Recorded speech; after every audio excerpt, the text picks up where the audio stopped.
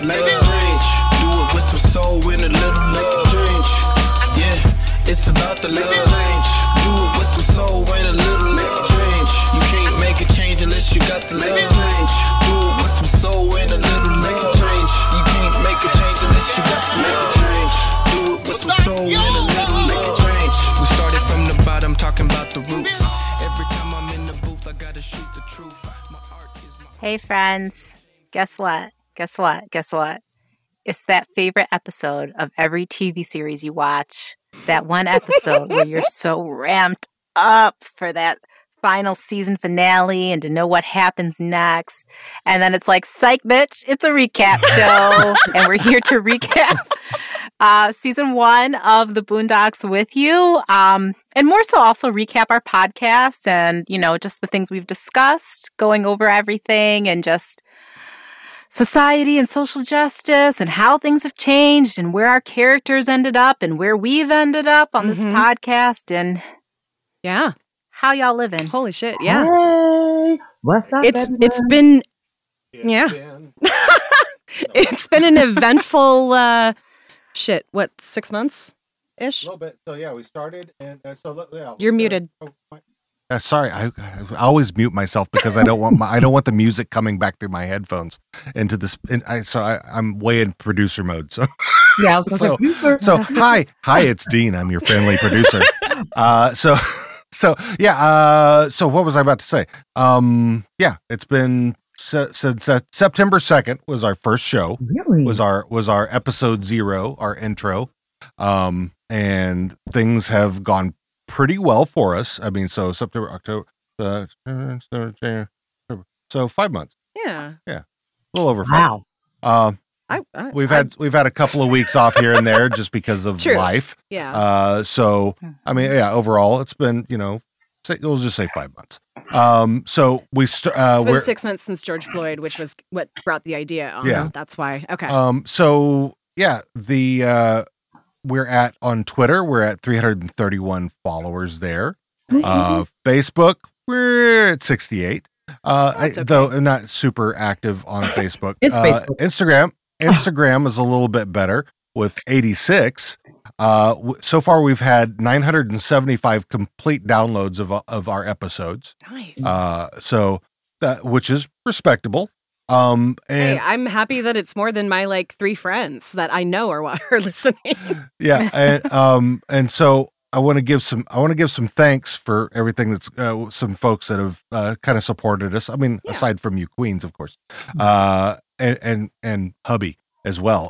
But we want to thank Dennis Guggen for doing his awesome custom Funko Pops that he's doing for the show. Yeah. They look amazing. I can't wait to So cool. I can't wait to actually hold them. I think it's going to be awesome. We want to give thanks to Justin from Smoke and Reggie's podcast for joining us on our Return of the King episode. Thanks to Demond from Demond Does and Different World podcast for joining us on our election night, as well as Drake from Everything Culture podcast and joining us on election night. That was awesome. I would also like to thank, and this is I kind of a surprise, and I just found out today because I'm on TikTok, and I just recently got on TikTok, and as I was scrolling through, one of the things that popped up in my TikTok was Asheru. Now, as we all know, Asheru wrote the intro for the Boondocks, and MLK's speech. Yeah, but. He talked about in that how he got Aaron came to him and said, "Listen, here's what I want you to do. I want it to be 30 seconds long. I don't want it to mention any of the characters or the show, but I want it to be as black as you can make it." and so that's how it came to be. Now, and so I went to his profile, and it looks like he just recently got on there, but he had a link to his Instagram. So I clicked on his Instagram. I said, I'm gonna go follow him. So I get to his Instagram page from our Boondocks Instagram profile, and it says, instead of saying follow, it says follow back. He's been following us already. Oh my God. He told me this and I was like, holy shit. Okay, cool. So yeah. Wow, I'm chilled. That's freaking top fire on the bitches. Hi. I like Kevin Hart. Oh my God. Yeah. I So am over here having a Les Miserables moment, like when the characters confront each other, like when you've sat and talked so much shit and you're trying to replay it all in your head. Do I stay or do I dare? That's what's going on. Love that. So yeah, so that's that is awesome. And so yeah, I mean, I don't know if he's listening to us aside from our little headliners that I put out on our Instagram. I don't know, but if you are, hi. Hello. And I'd like to cordially invite you onto the show. Anytime you want. Anytime you'd like to be on. We can have a special, we can have a special after school episode. Ooh, I like that, actually. Now, I don't know if you guys remembered how many times I've said, like, we're going to manifest and speak into existence, like talking to Aaron Magruder. Like, oh yeah. Man, that would be so fucking cool. And so I figure our first step to that will be a Sheru. Hell yeah. So, but also I follow Rodney Barnes, who is a producer on the show, and have interacted with him a couple of times. So I'd like to get everybody that I can on the show. I mean, if I get fucking Regina King, oh my God, to say that. That would have She's to be like hosting live in SNL. person. I know. Yeah, she is. That would have to be live in person. I need to. I would totally fangirl. Yes, exactly. I would straight call her Brenda as if this was the 80s and she was still on 227. Right? She's beautiful. I'd be like, what do you do to your skin? What do you do? Like, I would. Right? Yeah, we would. And me, I wouldn't say shit. Because it's always the one talking all the garbage. Then they meet someone of stature and they're like, I ain't got shit to say. We stand. Well, that's awesome. Awesome. Yeah. But yeah. So yeah, that's awesome. So that's kind of all I've got as far as show stats and stuff. Yeah. So but not bad for first season. No, not at all. I was going to say, kudos, snaps. I mean, to bring together all of us that didn't know each other from Adam less than 6 months ago to put this together, I think has been a real accomplishment on all of our parts.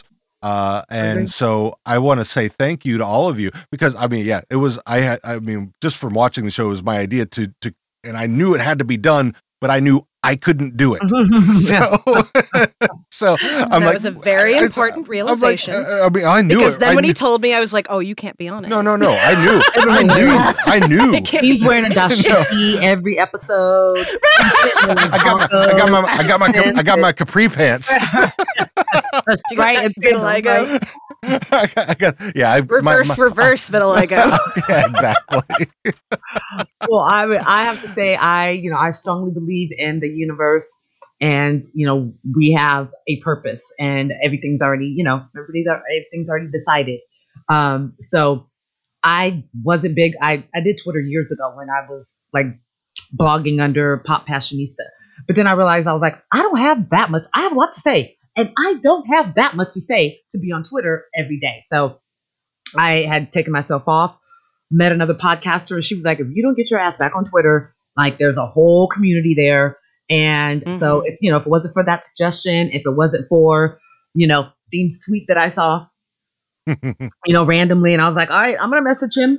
And then we had the three of us had an awesome call, like our first Zoom call. And I remember getting off the Zoom and hubby being like, yeah, that looks like what is this, number 3? He's like, this is the one for you. So we say at the end of every episode, you guys have become like fam, and that's totally true. And I am thankful for you guys, and and being my content creator fam. Yes, love it. Your turn, Lindsay. How much do you love us? You bitches should know that I do. One, first of all, because I am so quiet on this podcast. Like, if you've listened to Trash Talking Podcast, it's just like nonstop. But I just feel like we're doing something, greater here. I'm not trying to play myself or my partner Danielle, but I just feel Danielle, like we come here to really. Yes. Oh my God, she is queen. We were talking about something once, and she's like, "I can't talk about that. You guys have to do it on Boondocks." I was like, "You should come on. You should come on." And she's like, "No, I can't."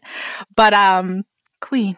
I just feel like we are doing something important here. And same, I actually guested on Damon's podcast last week. It should probably drop in a couple of weeks. Don't worry, ladies, you're next. I know. Oh, yes. I'm probably going to next week when I'm on midwinter break. Yeah, I'm on schedule, and then he's going to be on my show on Wednesday. So, Hell yes.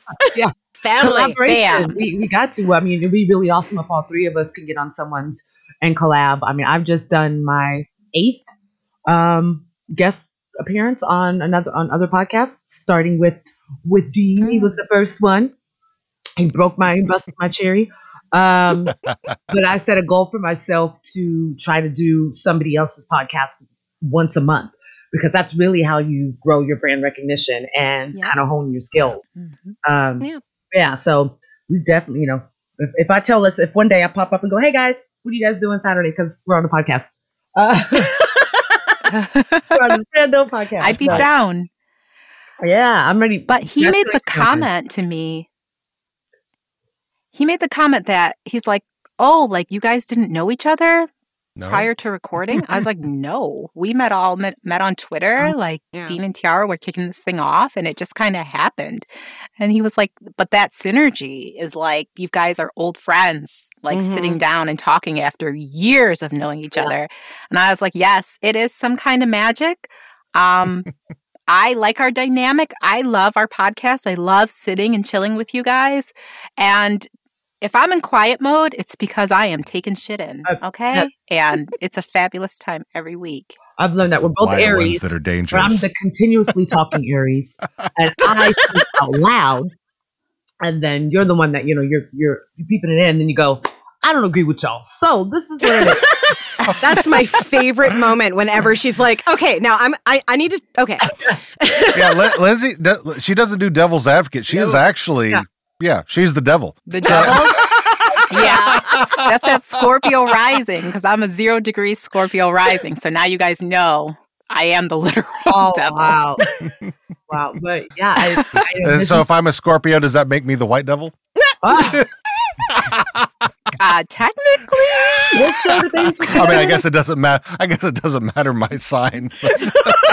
Yeah. But speaking of that, though, I would like to say I would like to thank Black Twitter very much for accepting me and this role. I mean, because I know I run the Twitter, and so I mean, I maintain my place, but I fight every time I can to be an ally. I would like to thank Black Twitter because I have stopped having to be the one to teach him stuff. And it's amazing to have conversations where he already understands where I'm coming from. And it took a long time for us to get to a point where we were doing that.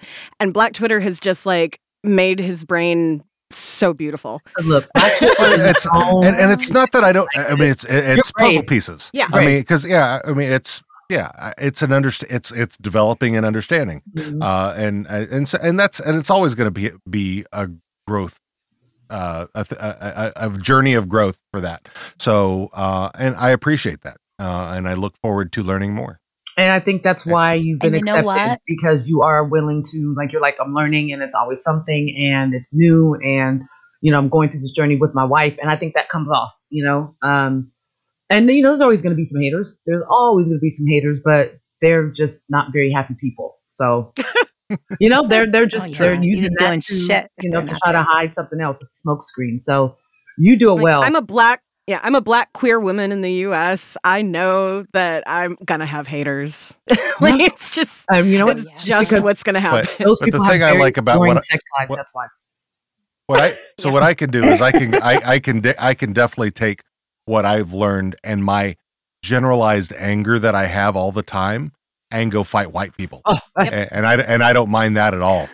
So like I said, it's amazing now. Because unlike a lot of black folks, I can probably get away with it. He talks some shit that I'm like, ooh, you would be killed for that shit if you weren't, a 50-something white male. So yeah, I mean, I don't take shit from anybody about that. Any kind of I mean, if you're fighting against blacks or other sexualities, what have you, I'm coming out with guns blazing. And, Yes. I've always been like that. I've But always y'all, rooted for the underdog or for, somebody that I'll admit. Okay, so there was a girl named Tammy Flory that I went to school with. She was just the quintessential. Like her parents, I don't know where they got her clothes. They were just like, let your hair grow, rock it, go to school. But even though that I would act like I was playing along, and talking about her, she lived around the corner from me. I would walk home with her sometimes, and just talk to her. And was like low key friends with her. But good Lord, by the time we got into high school, oh my God, she sat behind me in political science, and I wanted to whoop her ass so many days because she was just annoying on purpose. But I always have this kind of a soft spot in my heart for those people that don't have a voice or that do but don't know how to utilize it. I'll do it for you. Oh yeah. So, yeah. Hell yeah. That's why we work. That's some Aries shit. Hot girl shit. But I don't, it's You're not all a true hot circle girls. jerk. Hell yeah. And it's not a true circle jerk if we don't jerk everyone in the circle, which is we also have to give very special thanks to MJ's husband because Hell he yes. is the fifth musketeer. He Yes, is a he is. member and he has lots of beautiful, valuable contributions to our Yes, he does. combos. Absolutely. So Oh, We got producer man concur. and we got hubby man. yes. The men behind the women. That's how it goes. Let's just Are go ahead. always looking at your asses. I mean, Hey. wait, what? You better be. We That's don't mind that. fantastic. As long as there's something going on, go ahead and look. I'm gonna shake it a little extra for you. Oh yeah. You know, Oh yeah, if I know he's paying attention, trust me. Let's say if you keep breaking neck for me, that's great. We can break necks together. Other than that, but Hell yeah. Anyway, what episode does that go into now? oh, that's our other podcast. That's our other Our part. other podcast. Well, it's also in our other podcast. Oh, sure. Yeah. Ferda. Oh god. Anyway, oh Jesus. Do y'all want Yeah. to talk about the show? I guess we could do that. Get Okay, after first I have to say Happy National Pizza Day. You guys didn't know Oh, what is to do. it? fuck out. Yes. Yeah, we haven't had pizza in so long. I had a piece the other day that I stole from Evan. Oh well, then it was crap pizza probably. It was okay. It was, Like when I do eat pizza, it's good pizza. Yeah, Evan's when like you're younger, Domino's we is $5. no, no, it Okay, was. baby. I ordered from Soprano when I ordered the. Oh, okay. Yeah, That- it was yeah. okay. It was all right. Like Not we used to eat so shitty pizza and Zeke's like is love good. it as teenagers, and and I would Mhm. never take a piece of pizza from a place called like Za, or you know what I'm saying, like. Yes. And I used to eat from AM/PM, so that lets you know. I used to eat their hamburgers and their chicken sandwiches like they were gourmet. Like, man, Hey, we And the Kmart taquitos. Kmart had a cafe in my neighborhood, and that was where we would go. they had the best patty melts. I don't Oh, know what you're talking Grilled cheese and tomato soup when you're skipping class is the best fucking meal. yeah, you guys Especially had when a you're high. spot to hang out Yeah. at when you skip school. Let's go to the Kmart. Yeah, we would go to Kmart. I'm talking shit. We And would go those to were the Railroad days. Those were the days where you could still smoke inside a restaurant. So there actually was a smoking section inside the Kmart. Pack. Wow. Oh my Yep. god. I know it's fucking ridiculous thinking about it now. Yeah, well, we've been in like Mexico and stuff. Even when Vegas still had it, they don't have it anymore, right? There's not like a smoking area in the restaurants, and then in the casino, yeah, there still is. So there that, are no smoking areas in the casinos, but most casinos are still smoking. Like they have non-smoking sections. like the buffet or the rest of the buffet. Oh no, not in the restaurants and stuff. Their own like casino like area that's the smoking area for slot machines, like that you can smoke over there. And then in the restaurant they'll have a smoking area. At least the Flamingo did. Yeah, when I'm- we were pregnant, I was pregnant with my youngest one, and I mean I was all boobies and butts, so people couldn't really tell until I turned around, and I was drinking old duels, and people would be like, oh. But we went to House of Go-Go, and it was like it's a huge one, and they were like, do you want? And then she goes, oh yeah, obviously no smoking, and I was like, yeah. So they just kind of keep that in the front, and then they have the smoking area in the Yep. back. But the high usually like they make it like have living room, we'll be able to smoke. Yeah. Then That's gross, though. hell of money. I'm thinking about, like, eating my freaking big ass freaking waffle, and this person's, all of maybe 6 feet from me, and they're just smoking away. Mhm. That's, yeah. It's hard to imagine. Like, Dean and I are both former smokers, Me and too. I also would go to Vegas a lot in my 20s and 30s. And thank you, roller derby. And like I think back on, okay, I'm putting in perspective of the fucking plague we've been living in for a Mhm. year. I would come home from those roller derby conventions and I would be sick for like a week.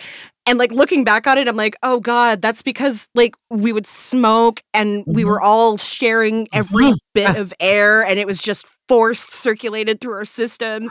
And like Touching the now I'm like, oh, I don't think I cars, can ever go back to Vegas.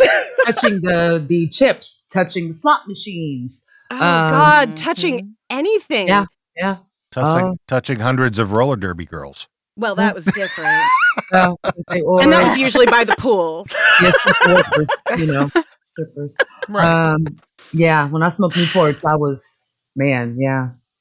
We're so smart now. We're so much smarter now, because now I'm like, ew, I can't believe I smoked cigarettes. Yeah. Yeah. Anyway, so We will episode be- 1. Yeah, right? Here we go.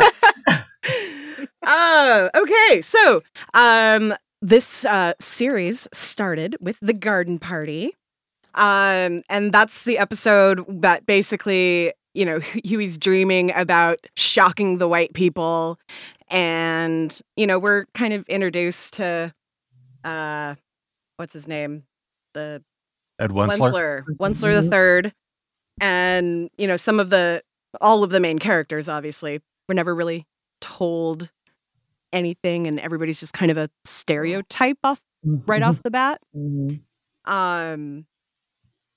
So like, I don't know if you guys have any specific notes about anything, yeah. but I'm literally just like trying to remember what we talked about and stuff. I mean, you're right. It So- was just like an introduction, just like here are their names. Here's the main idea of the show. Right. Yeah. Huey's a revolutionary, but is he delusional? Is there actually this what was CIA, FBI? So that wasn't in this one, but yeah. Well, Yeah. But, But eventually, that was kind of that arc too, because Right. he has this experience of telling white people in his dream sequence, but in real life, in Wensler's backyard. What episode is that one? that's the first one. That's the garden party. Mhm. Okay. Yeah. So he gets to do his dream and nobody really reacts. They just think he's adorable because, he's this well-spoken black You're child. so articulate. They Mm. clapped everything he said. Like, he could have been like, Mhm. "You are a white honky cracker." And they'd be like, "Oh my God, that's so good. That's so good." He's right. He's right. Yeah. we are.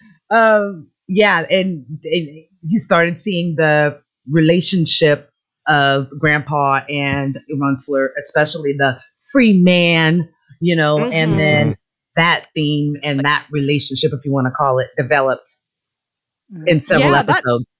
That was actually, in my opinion, one of there are Granddad has questionable friendships. Hmm. I don't think that the way that I define a friend, I don't think that Granddad and I have that same idea, because he hangs out with Wensler all the time, who is obviously very classist and making sure Robert knows where his place is, both as a black person and as someone who does not have as much money as him. And he uses Granddad when they do the when they open the restaurant. Mhm. I just, And he still considers him a friend. Yeah. So Yeah. Well, and something like same thing with Ruckus. that was my his other best friend seems to be this very, I hate black people and I hate myself. And something I don't know if I brought this up to you. Something that occurred to me about Ruckus that I'd like to propose to you guys to see what your thoughts are. It seems Ruckus, because there's really no overtly white racist folks in this show like Ruckus is racist. Right. Mhm. Okay. Do you think Ruckus was created to make that more palatable? Absolutely. Yeah. And that actually is kind of part of the problem with some of the people who may not pick up on all of the subtext and just see things on the surface. Mhm. You know, he says things that mirror white supremacists, Right. that mirror very overt racists, and you know, there are fans of the non-melanated persuasion who will look at that and go, see, that's why I don't like black people, but he's funny. Right. So He was showing. He Yeah. was like he was showing. No, turning the mirror on them, but saying Mhm. like, "Look, this is where it's coming from. A black man. So can you imagine? Like this is you agree. Mhm. So maybe you get it now." But then just they another didn't. genius. So yeah, Well, some did. I mean, because to me, I mean, just to my ignorant view, I mean, I see that there's internalized racism in the show, which I would look like at Tom, Mhm. who's Mhm. he's Tom definitely has like he's very proud of being lighter skinned. Right. Caramel. He works. He works for the system, for the man, and he's very proud about that. so that to me that's more internalized racism, whereas Ruckus is a total white different worship being. is the term that I have heard used before. Okay. And I think that's really apt for him.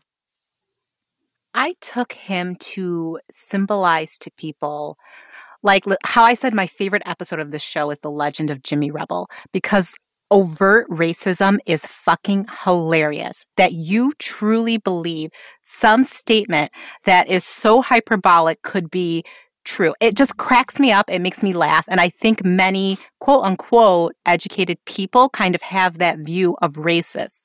But I think in having that in Ruckus, what it does is subtly highlight to you how dangerous covert racism really is. How even in the episode with Jasmine in the lemonade stand, how I noticed how Unsler keeps treating Huey just so nasty because he's real and he's honest and he's calling out issues of mistreatment and disenfranchising this little girl and taking advantage. Like, that is some covert racist shit. That's the shit we really deal with. So, I think Ruckus being kind of the harbinger or whatever of this overtly racist, backwoods kind of shit that you expect to be racism is just serving to show you how dangerous covert racism really can be. And to And that by point, the way, I think the speaking- episode where he, was had like the revival, and Yeah. was preaching and everything, Mhm. that was a way of telling you, like, look where it's gone and how easy it is for you to go ahead and start spewing that and, believing in that as well and following people's ideologies that are, detrimental and in all, aspects. So it, as we're sitting here, we're talking about it, I'm like, yeah, and just thinking about as we go, as the episodes go, it definitely was a full development there. And yeah, wow, I like that. By the way, speaking of Lindsay, the story of Jimmy Rebel, I know it's not on. That's also not on HBO Max, but I intend to fully do that episode because I think it's important. Yes, absolutely. Yeah. Where is if it's because I That's- thought they took everything off and put it all on HBO Max. We'll discuss that after. Okay. Got it. we will make sure that There are ways to find the things.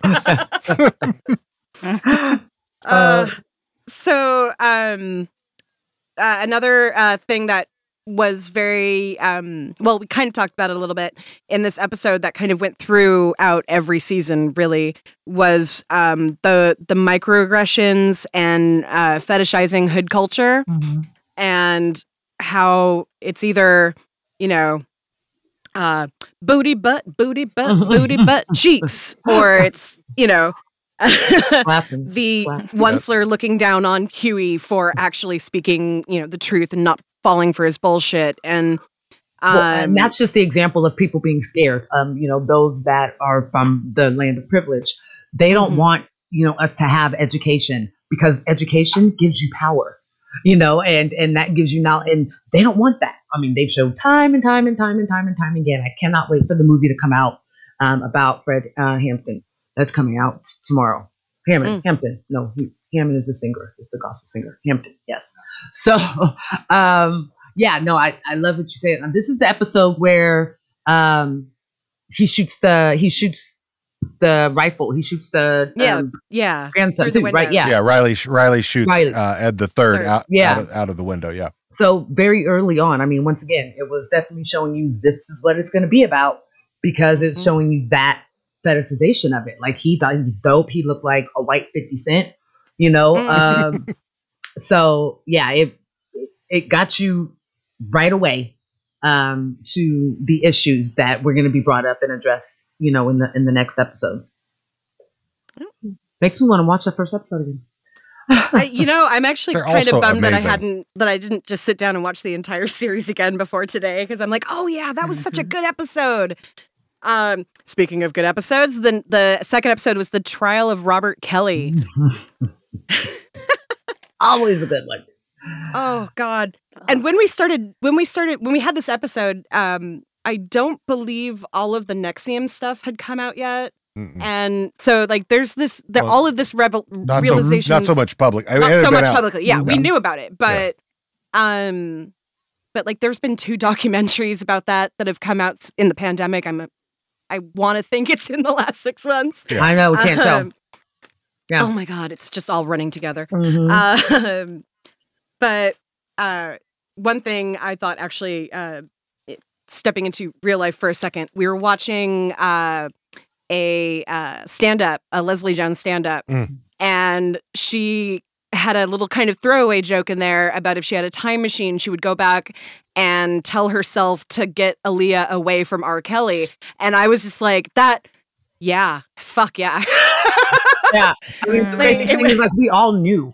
We all knew, but we didn't know we didn't think that we could do anything. So it was what it was. Well, it was a totally different time. I mean, how many girls did you go to school with? And as they leave school, their 22-year-old boyfriend is picking them up, and they're 17. Yeah. Look at the 80s movies and shows. There was always the older guy. I had a friend who's 20-something, I can't remember how old he was, boyfriend lived with her and her parents. Yeah. Yeah. I totally had that. I'm not going to say her name. She could be listening, but. And it's not like with the advent of social media that hasn't gone, because like you're talking about Drake and Millie Bobby Brown. Right. Yeah. Anyway. So, but actually that kind of, even talking about that, ignorance of black pop culture and black life by the media was a big part of this one. They only wanted to focus on the protesters who were, causing a ruckus, or supporting. Well, remember, they referred to him as a gangster R&B thing, like something that doesn't even go together, right? So that perfect example right there. They just didn't, like Ice Cube said, either they don't know, they don't show, or they don't care about what's going on. Doesn't the R stand for rap? Right. Yeah. So they definitely, it was sensationalized. It was, definitely around the time that tabloid kind of, media was becoming a big thing.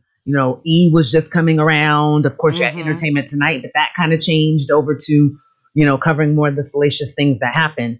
Yeah, that's right. Tabloid TV started right around that same time. Because it was early 90s, so you had like hard copy. Yeah. Inside Edition. Yes. Yeah, that's where Bill O'Reilly got started. That's right. Oh, fuck. Oh. Yeah, I'd forgotten about all that. I used to love those shows. Like, ooh, what are they going to say about Anna Nicole Smith, or whatever? Yeah. It didn't seem, it seemed harmless at the time. Like now looking back, it's terrible how invasive it was, and how little privacy and autonomy that kind of news sensationalism created for these people. Like Princess Diana dying because a Mhm. paparazzi was chasing That was her. probably Like the that- really big time when they started Yeah. going, wait, this is bad. Because I think back then, journalists, you respected them because you're supposed to be Mhm. somebody that uses facts and, and you stay objective, objective, right? Mhm. Yeah. Yes. So you just report the news because what you're doing is you're just supposed to be, providing information. So I think that, and then I think the celebrities back then depended on them more to keep those relationships going because they kind of had, their careers in their hands. If they gave a bad interview, look at Whitney Houston. Yep. Yeah. I mean, everybody should have been fired. I don't know who thought it was a good idea to let her sit down with Barbara Wawa. I don't know who thought that was a good idea. But Like, that's another one I would go back in time and try and save. look, I would be like, first of all, stop blaming Bobby Brown. Bobby Right. didn't Yeah, that's do what I heard. anything until after he got with her. So, first of all, let's stop bashing him. Mhm. Which allowed her to just, keep taking nothing away from her. Because I cannot, I thought I could sing I Will Always Love You, but no. Put my finger to my ear lets me know that I don't sound like her. So it just, it was a There's sad two people that story. can sing that song, Dolly and one of them is now dead. Yes, yeah. And I the mean, other but you one can tell that funded was a problem. COVID vaccine research. Yes. Yes. Yes. But there was problems with her. I mean, I I do think it was wanna- kind of hereditary, genetic, I think, in a way. Go ahead, Liz. I heard some gossip about that, about just that Whitney Houston. I'll get back to my point. That I heard this is allegedly that Whitney Houston was really gay as well. Yeah. And that Oh, yeah. a lot of her Oh, yeah. abuse was You because never she, heard that? No. yeah, Oh, yeah. she couldn't live as Yep. herself, and Yep. so that's really how she kind of wound up strung Yeah. out. Because Um, she was she was like the first Black America sweetheart. Yes. Like, and so, and you're under Clive Davis. Clive Davis tells you Mhm. what to do, when to do it, how to do it, or you're what, That was the whole point of that scene in the movie. the Bobby Brown movie. Lifetime or whatever, but they were in the bedroom and her best friend, not Gail, but her version of Gail, like her and Bobby Brown got into it and almost got in a fight, and Bobby Brown kicked out. But it was like, look, y'all can't get down like that. Yeah, like he knew it. Like he was told, like, all right, that's over. You're my wife, or you're about to be my wife. And she came out of the bathroom just, seeming a little like she was at night at the Roxbury. But yeah, that was Bobby Brown's. I don't know if you guys ever saw the BET Bobby Brown movie, but I was like, look, I'll believe him. Like I was just like, he loved her, and you could tell that, but he got ruined in it. Yeah. I think that he loved her and she needed to be loved. Mm-hmm. And it wasn't about her loving him back because I'm sure that she thought of him as like her best friend. I mean, they definitely depended on each other for a lot of stuff, but I never even at the time could feel like there was any love there. Like they reminded me of my parents when they would like be in public and, everything's fine. And we got this, this face. And then they did their, I definitely thought it was a fabricated. Show. They wanted the Ozzy and, they wanted that Black couple again, and it's always who's the really good girl. And then she gets with somebody who's just a bad boy, like that's always the story that is put together. Britney and Kevin Federline. And oof, I don't know who's actually bad in that situation. Love Britney, but man. Well, Right. yeah. Undiagnosed mental health things and then honestly never really getting any help for it. Yep. And they knew it because her grandmother, and they just said, oh, well, performing's your thing. You can do it, and probably was giving her medication here and there. If you look back at some of Britney's old, interviews, she would always be like, oh, I just don't like being interviewed. I think she was high. I think they totally medicated her. I believe that. Yeah. For her to be in that cookie cutter. But yeah, we're all talking. So yeah. So no, but that's sorry. That all of that highlights what the media feeds us and so it makes us believe that, and that actually is a really big point of what's happened to this fucking country now, that too many people for too long had that idea that media or that news agencies were telling us the truth. And it we didn't look at it as being sensationalized. It was, no, they're telling us the truth. So we know the That's truth. hard and that was what was journalism. important. They have to Yes, ask those exactly. questions. Yeah. And then it happened for so long. That's why we have Fox News. And that's why these fools get on TV and act like they are the end all be all. So it's crazy to think about that, like how it's come to fruition. And, you know, social media, I mean, internet technology, okay, it adds to it, but definitely we were deep into it already. I mean, we had National 24-hour Enquirer news and cycle. shit like that. Yeah. The whole 24-hour news cycle, really, in my memory anyway, kicked off with like OJ in 93. No, that's absolutely. Well, actually, I think that kicked off with Desert Storm. Yeah, that's where true. That's where all that started, like and then 91, 92, and then it got, and then it continued from there. Because there started being like televised court all of the time around that time. Well, that's when Court TV started. And the like offshoot of Court TV, it's another one. There were so many back then. Yeah. And then, like, if you didn't have cable, but you kind of had cable, it'd be like on the C-SPAN channels. Yeah. Yep. Well, and then C-SPAN was really the only one, like, looking back, that was honestly a neutral news thing. Everything else was somehow, like, that's really when If It Bleeds, It Leads started, you know. Like, the terrible stuff is what we want to have on the front page. And if it's not terrible, we don't really care about it. And I'll admit, I was deep into it. Perez Hilton was my homie. Oh, shit. Yeah, I remember. He shares my same birthday. I thought we were just meant. That meant I was meant to be messy like him. Like, I thought it was great. I was like, oh, talk about that. I didn't like we talked about kids, but I was like, please tell me what is going on with Nicole Scherzinger and the Pussycat Dolls. I'm here for it. Like, he, you know, it was that. And then TMZ. Yeah. I used to be on TMZ Live at least 3 times a week, guys. Like, I would get on the phone at like 10:30 and like a regular, you know, loved it. But now I see how that's damaging. Like, I used to sit and see, what did Lindsay Lohan do? Oh, Firecrotch. Oh, you know, like I was into all of that, and it led into it. But jumping back into the episode and talking kind of about, like we were saying, we would go back. I think like we all thought it was creepy, but within the Black community, you just don't really talk about it. Like, it was, well, that if her parents are doing, not my child, you know what I'm saying? Like, right, yeah, you know, type of thing. That family is there's something wrong with that family, but we'd never do that. Yeah, even more so, just kind of like, okay, I remember my mom watching the BET episode, the Video Soul episode with me when they were dressed alike, and I remember going, because I like her uncle. Like, I wouldn't even dress like my uncle, and you can see the control he had over her. He spoke for her most of the time. And my mom said at that time, if her parents want to go ahead and basically give their parental rights and let this man be, you know, step into the role of her father, if not anything else, you're my child. That's you only have what I worry about. And I feel like that was just, you know, kind of the mentality. Like, yeah. It's that's kind of where I go ahead. Oh no, go ahead.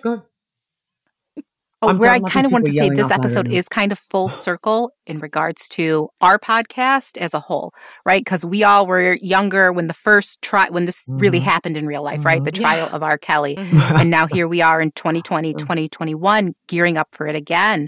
And I think in regards to like news cycles and things as well, pedophilia, like, I mean, I was younger when this all happened, but pedophilia has become such a more hot topic here in 2020, 2021 than it has ever been, and how prevalent and common this is, which is why I think now we are seeing a different reaction to the upcoming trial of R. Kelly.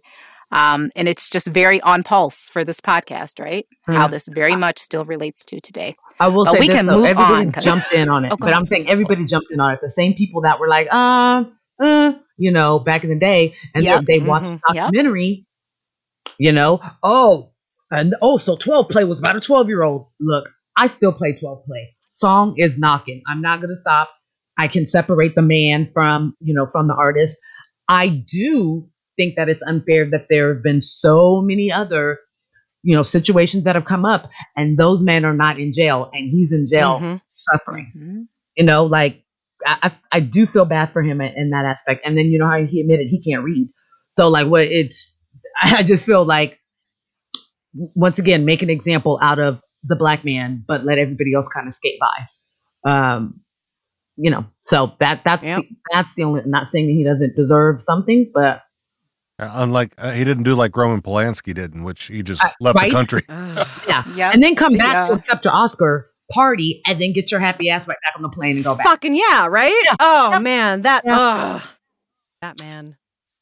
They would have Like, as soon as Granted, his wife and his baby were killed by some, crazy fucking people, and his life was completely changed after that. But you fucked a kid, and then instead of owning up to it, you just were like, I'll just quit this country. And nobody And- cares. and Everybody's continue to still, make- and yeah, continue to continue to make make money. money, continue Yeah, to yeah. make Continue to movies. make money, though. Ugh. Yeah, I mean, Jerry Lee Lewis, right? Uh-huh. Mhm. It was his cousin, Priscilla and Elvis.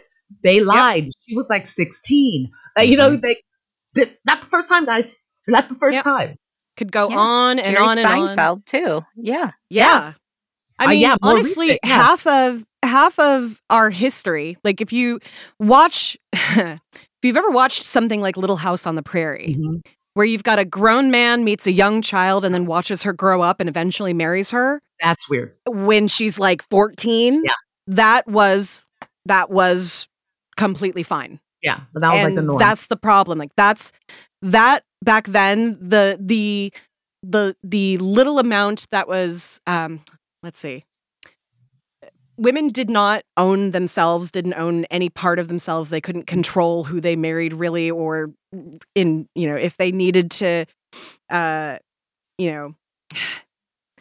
somebody had to start a family, and so you started young. Mhm. And then you And kept most of going. the time you married a lot older. Mhm. And like that has just it was so normal then, and just has been normal, and In the South, especially. it's still completely normalized in the South, in a lot of places. 16 and up, oh, you're good. Like I don't know. Yeah, I don't think they use jailbait, the term jailbait, in a large portion of this country. That is just as a a joke, but little more back. Look, they just, yeah, they just desire for the old days. yeah. And if you're with an older person now, you're like a courtside Karen, like the chick, at the game, that yelled at LeBron. I mean, she called herself a 25-year-old girl. I wanted to slap her through my TV because you're not a girl. And Mhm. I'm pretty sure that your man stays on the Cialis. He probably has a nice little ring, not for his fingers, to help him go. He easily looks like he does a little bit of steroids. And I can honestly say I have no idea what you're talking oh about. my god, you didn't know courtside? You haven't heard about the courtside Karen? No. Oh, No. oh my gosh, you guys. Oh my gosh. So we as soon as we're done, I'm like as soon as we're done, go. Her Instagram right. is look it Juliana up. Carlos. Julianne, and- what? What was the last name? Carlos. Carlos. Carlos. Yes. But literally, if you Google courtside Karen, it'll come up. So they were at an Atlanta Hawks versus Lakers game. Georgia just acts like they are just in a whole nother freaking universe. They're like, COVID, what? Because they're season ticket holders, so they were there. They were drunk. She was showing her Instagram, her Instas right before the incident, and all she could do was kept showing her YSL shoes and her brand new specially coiffed extensions, and I'm like, oh, you seem fun. And so her husband just cannot stand LeBron. He said it, so he's talking shit. So LeBron tells him to be quiet, and then says, "Why do you guys not have on masks?" She jumps up and starts talking all kind of shit to LeBron. And they get kicked out. They lost their season ticket privileges. And she went on Instagram and lied over and over and did the "I'm so hurt" crying bullshit. Your black man said something to me and I'm sorry. Yeah. And so she's the latest one who she probably wasn't ever going to try to work anyway, but she won't be able to get the job. She looks like Kaylee McEnany. Oh, yeah, good like Lord, she does. Yep. yeah, you guys just have to hear her talk. Like it's just Yeah, everything. we're gonna she look says, that up after. privilege, privilege, privilege. You know, like Charlie Brown's. You know, the adults like wah wah wah. Everything she said was privilege, privilege, privilege. Oh, I stuck up for my husband, girl. Yeah. So anywho, but yeah, it. See, and I forgot how I was relating that to what we were talking about. But I'm happy that I got to tell you guys because I'm shocked that you guys didn't hear about that. I have been surprisingly stepping away from pretty much any kind of news thingy lately because I needed a break. Same. Yeah. So well, you got some celebrating to do, so you're on vacay. So I get yes, we had a little vacation, as much of a vacation as we can do in the current climate. Yeah. It was relaxing and beautiful and quiet. It was perfect. Yeah. All right, so Let's talk about sex work. oh yes, let's talk about sex work. Ooh. Guest hoes coming to dinner. Yeah. So the toxic masculinity was a big thing in this, and that definitely carried on in further episodes. In the way that Savior. like a man's gonna save Captain Save-A-Ho. That's what it was, Mhm. Captain Save-A-Ho. Mhm. And just how it was also kind of stereotypical sex work because sex work isn't always walking around in skimpy clothes with a pimp who's taking your money from you. Sex work should be completely decriminalized and legalized, in my opinion, because it's how is selling your body using sex any different than working in a coal mine or working somewhere where you are breaking your literal back doing your job. Firefighter, yeah. Right, a firefighter or like a teacher, Yeah.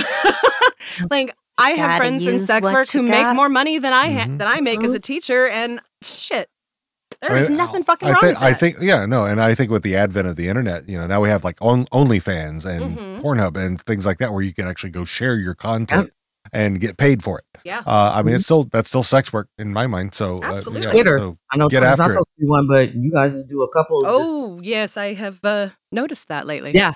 Friend a couple people, and all of a sudden you'll be like, "Oh, whoa, what was that? What? Oh yeah, that's been going on for a while. I honestly did not notice that part of Twitter until I added a friend of mine who I know in real life and we'd been friends on Facebook but had not interacted on Twitter, and realized like that was when I learned that she was a sex worker, and I have no problem with it, but it was like, oh, and she goes, oh yeah, I probably should have warned you. And I'm like, oh, I'm cool with it, but now I know what I'm looking at. Right? Yeah, okay, I'm good. We're clear. Yeah, but I like what you're saying about that. It was all funny and tongue in cheek. She could run really fast, and Right. she exhibited all the signs of somebody who was obviously Right. or It was- was very like Stereotypical. very yeah. stereotypical, and but also at the same time, like when she was hanging out at the house with Huey and just being kind of a spoiled brat, that's also kind of the idea that they do sex work because they can't take care of themselves and they're spoiled rotten or whatever they need. I've heard that and it sucks. I mean, and that's why, and honestly, this is probably my favorite episode. I enjoyed the And, hell out of this. and it's episode. why I use the Don't take this the wrong way, but I need you to get the hell up out of here. that clip. I love it. I mean, just that's Huey being Huey and just saying it, speaking the truth. And so, yeah, I love that. And so Like this is probably one of my favorite. And Cat Williams is so fucking brilliant. Oh yeah, a pimp named Slickback. A Oh, pimp named named Slickback. So good. So good. Say it with me now. But I think Okay, the Slickback. relationship Slickback. that she had with Huey was the relationship that is represented in the eyes of society to people that are sex workers. Yeah. I think that the relationship that started with Wunsler, the relationship with Ruckus, and then the relationship with her, it starts to show you how Grandpa wants that love and affection. He wants that relationship. He wants that companionship. And we are too busy as society looking at them as she's just a sex worker. She's just a stripper. Yes. They're still people, Yes. so she needed him as much as, he needed her. because she needed a little reprieve from the pimp named Slickback, because, you know, I don't know if he was too good of an employer, but. Well, and, you know, that's also where the kind of stereotype comes in, where, you know, she spends the episode basically seeming like she wants to have a normal life and be with Granddad. But when she realizes that it means that, you know, well, Granddad's been basically spending all of his money on her and really doesn't have a whole lot of money, and she wouldn't be making more money. And and in reality, it's Riley and Huey's money. Right, exactly. So I'm like, you have to deal with this little boy Riley, and then this little smart dude right here. Like, is it really worth it? You know, she didn't want to go to school. She didn't want it. Like, she didn't want a normal life when she actually thought about it, which is, and again, if you work in sex work, there is nothing wrong with that, and that is absolutely your right to do that. But there is this idea that you either have to do it or that you're doing it because you are too lazy to do anything else. And neither of those is probably true in the case of every single sex worker that I know. Let's look at adults. Look at Lisa Ann. Let's look at somebody who's like, or my husband loves her. I can't remember. She said, her assistant said no to my podcast. So I'm like, I don't like her anymore. She actually has, you know, to be able to step out of just being the actress, which she still does. She started her own production company. And that's what you're seeing a lot of women do. So it's like they're taking the power back out of that. And I think with this young lady, she just wasn't at that point to want to stop. But that doesn't mean that she wouldn't. That doesn't mean in 5 years she wouldn't decide she wanted to become a cosmetologist, but it has to be, and it should be her choice. Yes. So, you know, even though she was running after the car, that was her choice. That's what she was used to. But yeah, I think it was definitely, you know, saying we need to stop shaming. You know, Black people, we want to be like, that's none of my business. This was a time that this is a time it doesn't need to be any of your business. You know, they don't pay your bills. They don't write checks to you, nor do you write checks to them. So, you know, what they do on the weekends, busting it open, should be none of your business. But yeah, I really like this episode too. I think that this one and the Usher episodes are probably my favorite. Love that. You have anything you want to jump in on that one, Linz? Oh, no. I mean, we've covered it pretty well. I think the only tropes we didn't really get into were just like blaxploitation and all that, but we covered that very well on the actual episode. So please go listen. Yes, if you are listening to this episode and you haven't been listening all season, what the fuck? I mean, I can understand if you're starting here. You know, you haven't listened to us yet. If this is your first time finding us, and you're like, "Hey, I'm listening to a recap episode," that must mean there's a whole season. Yeah, go back, listen, go. Right. Get your notebook out, get your phone out, and then as we go through, be like, "Oh yeah, episode 1 was this, episode 2." You know, that way if you have to look on YouTube, you know exactly which episodes to look for. So, right. Yes, holler. All right. So then the next episode, Granddad's Fight. The introduction. Well, actually, we kind of already had an introduction, but the actual naming of Nigga Moments. Mm-hmm. Yeah. Yes. This is one of the greatest things ever, because I love how in this show, over the course of the rest of the show, because it comes up a few times, that it's not just necessarily Black people having those. And I don't know. Wait a minute. I'm white. Yeah. I don't do that. We're Although, you know, is it a nigga moment or is it a... Yeah, that's where it I mean, it's really a good example of just, I mean, other than rich white people, white privilege with Ed Wensler, just standard white privilege, getting it right into that. Absolutely. Yeah,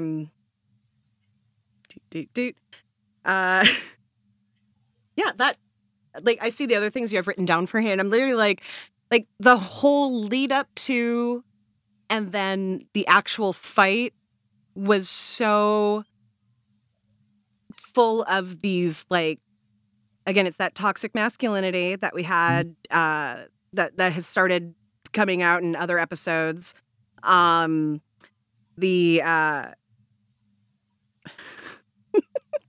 Just trying to think, like, Huey was training Granddad because, so that was like where we started seeing his obsession with kung fu. Right.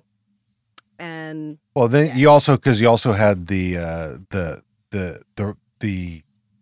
video awards where it started with Right. the where chair we had throwing. seen that before in like a clip, Right. and now we're actually seeing the whole thing. Right.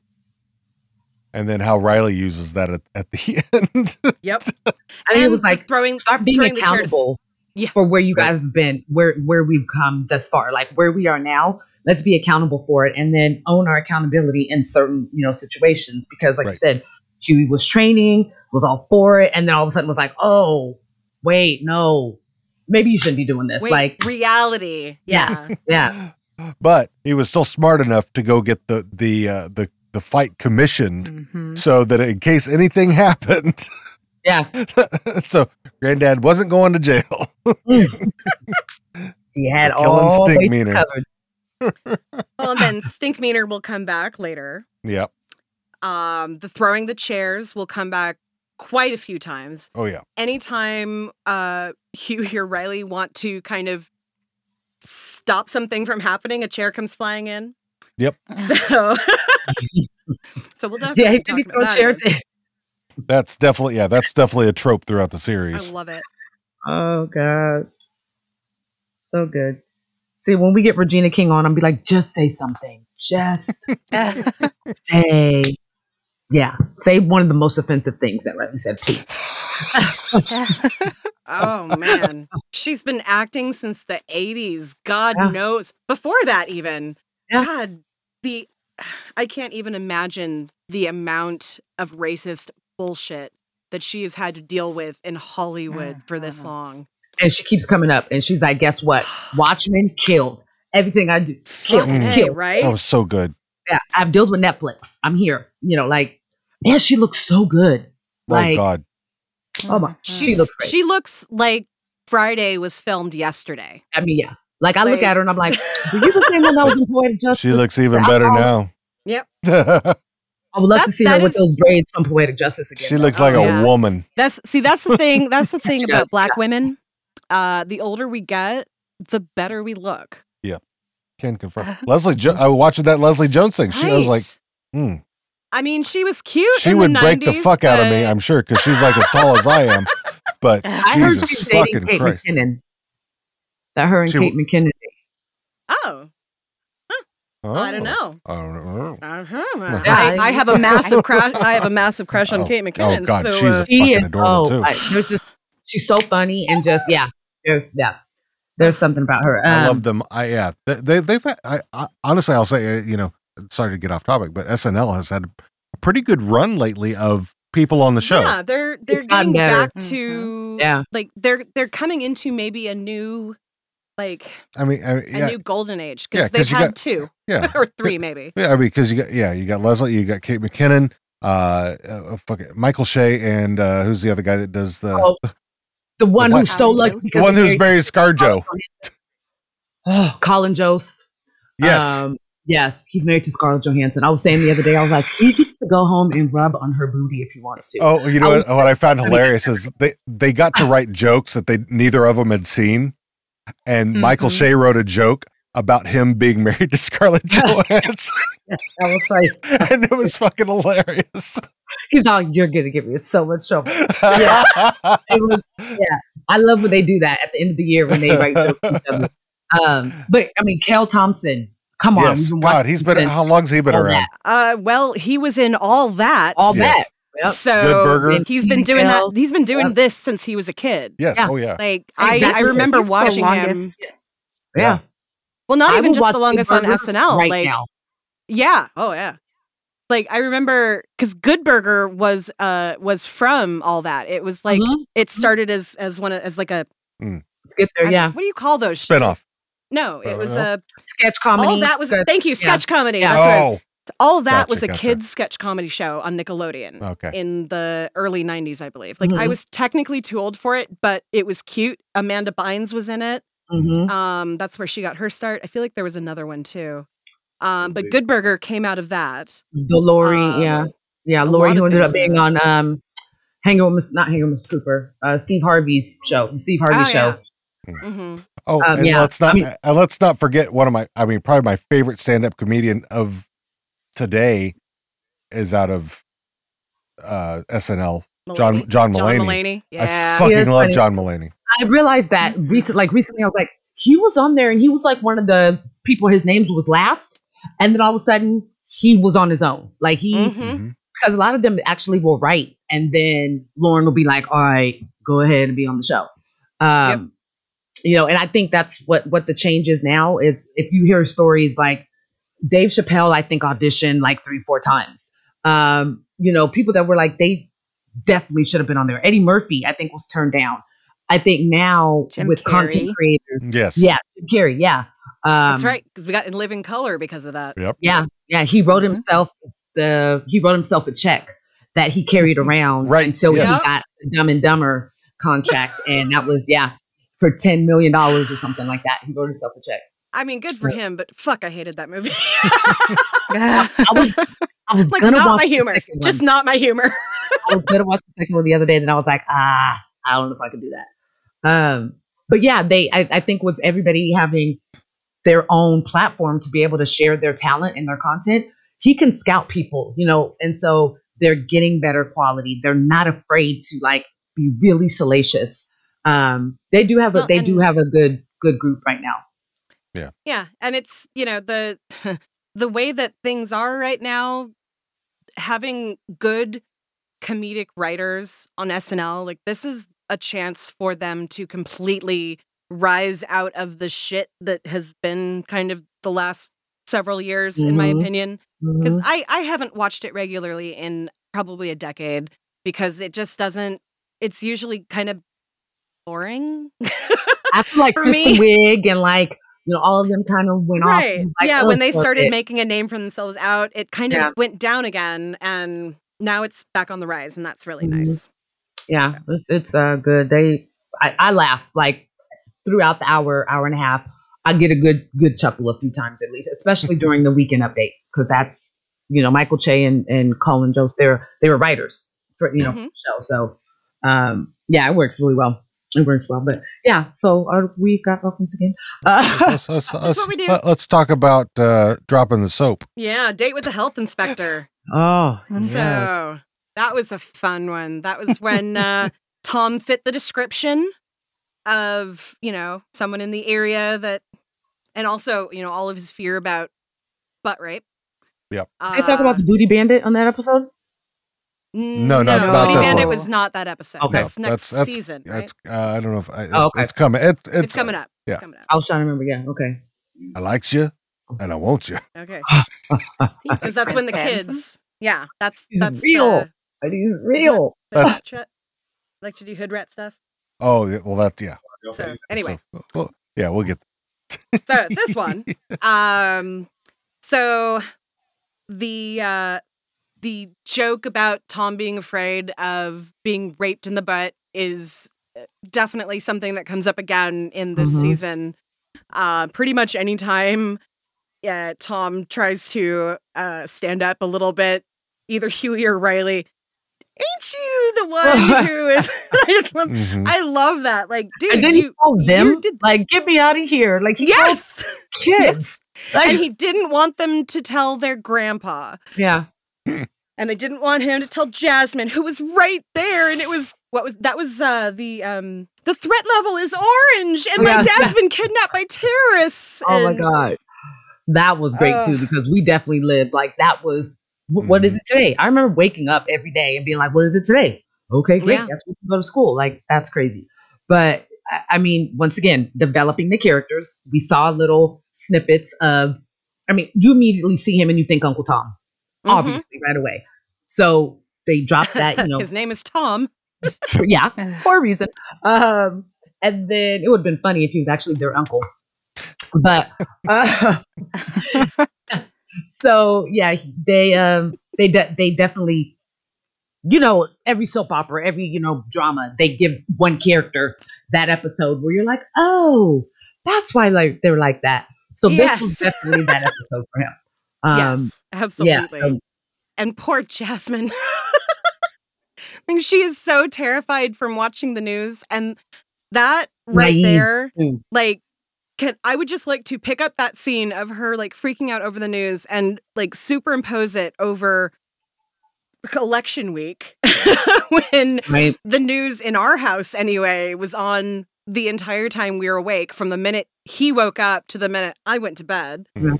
And you know, that's what it felt like back then too. You Yeah. know, well, that's what the news media made it kind of feel like, oh God, we have something else is going to happen. What's going to be the next thing that happens?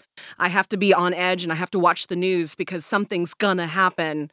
You know, that was Even if you're not watching the news and the president tweeted Right. something, it came across on your phone. You know, you're playing Yahtzee, but then you get a notification that he said something, idiotic.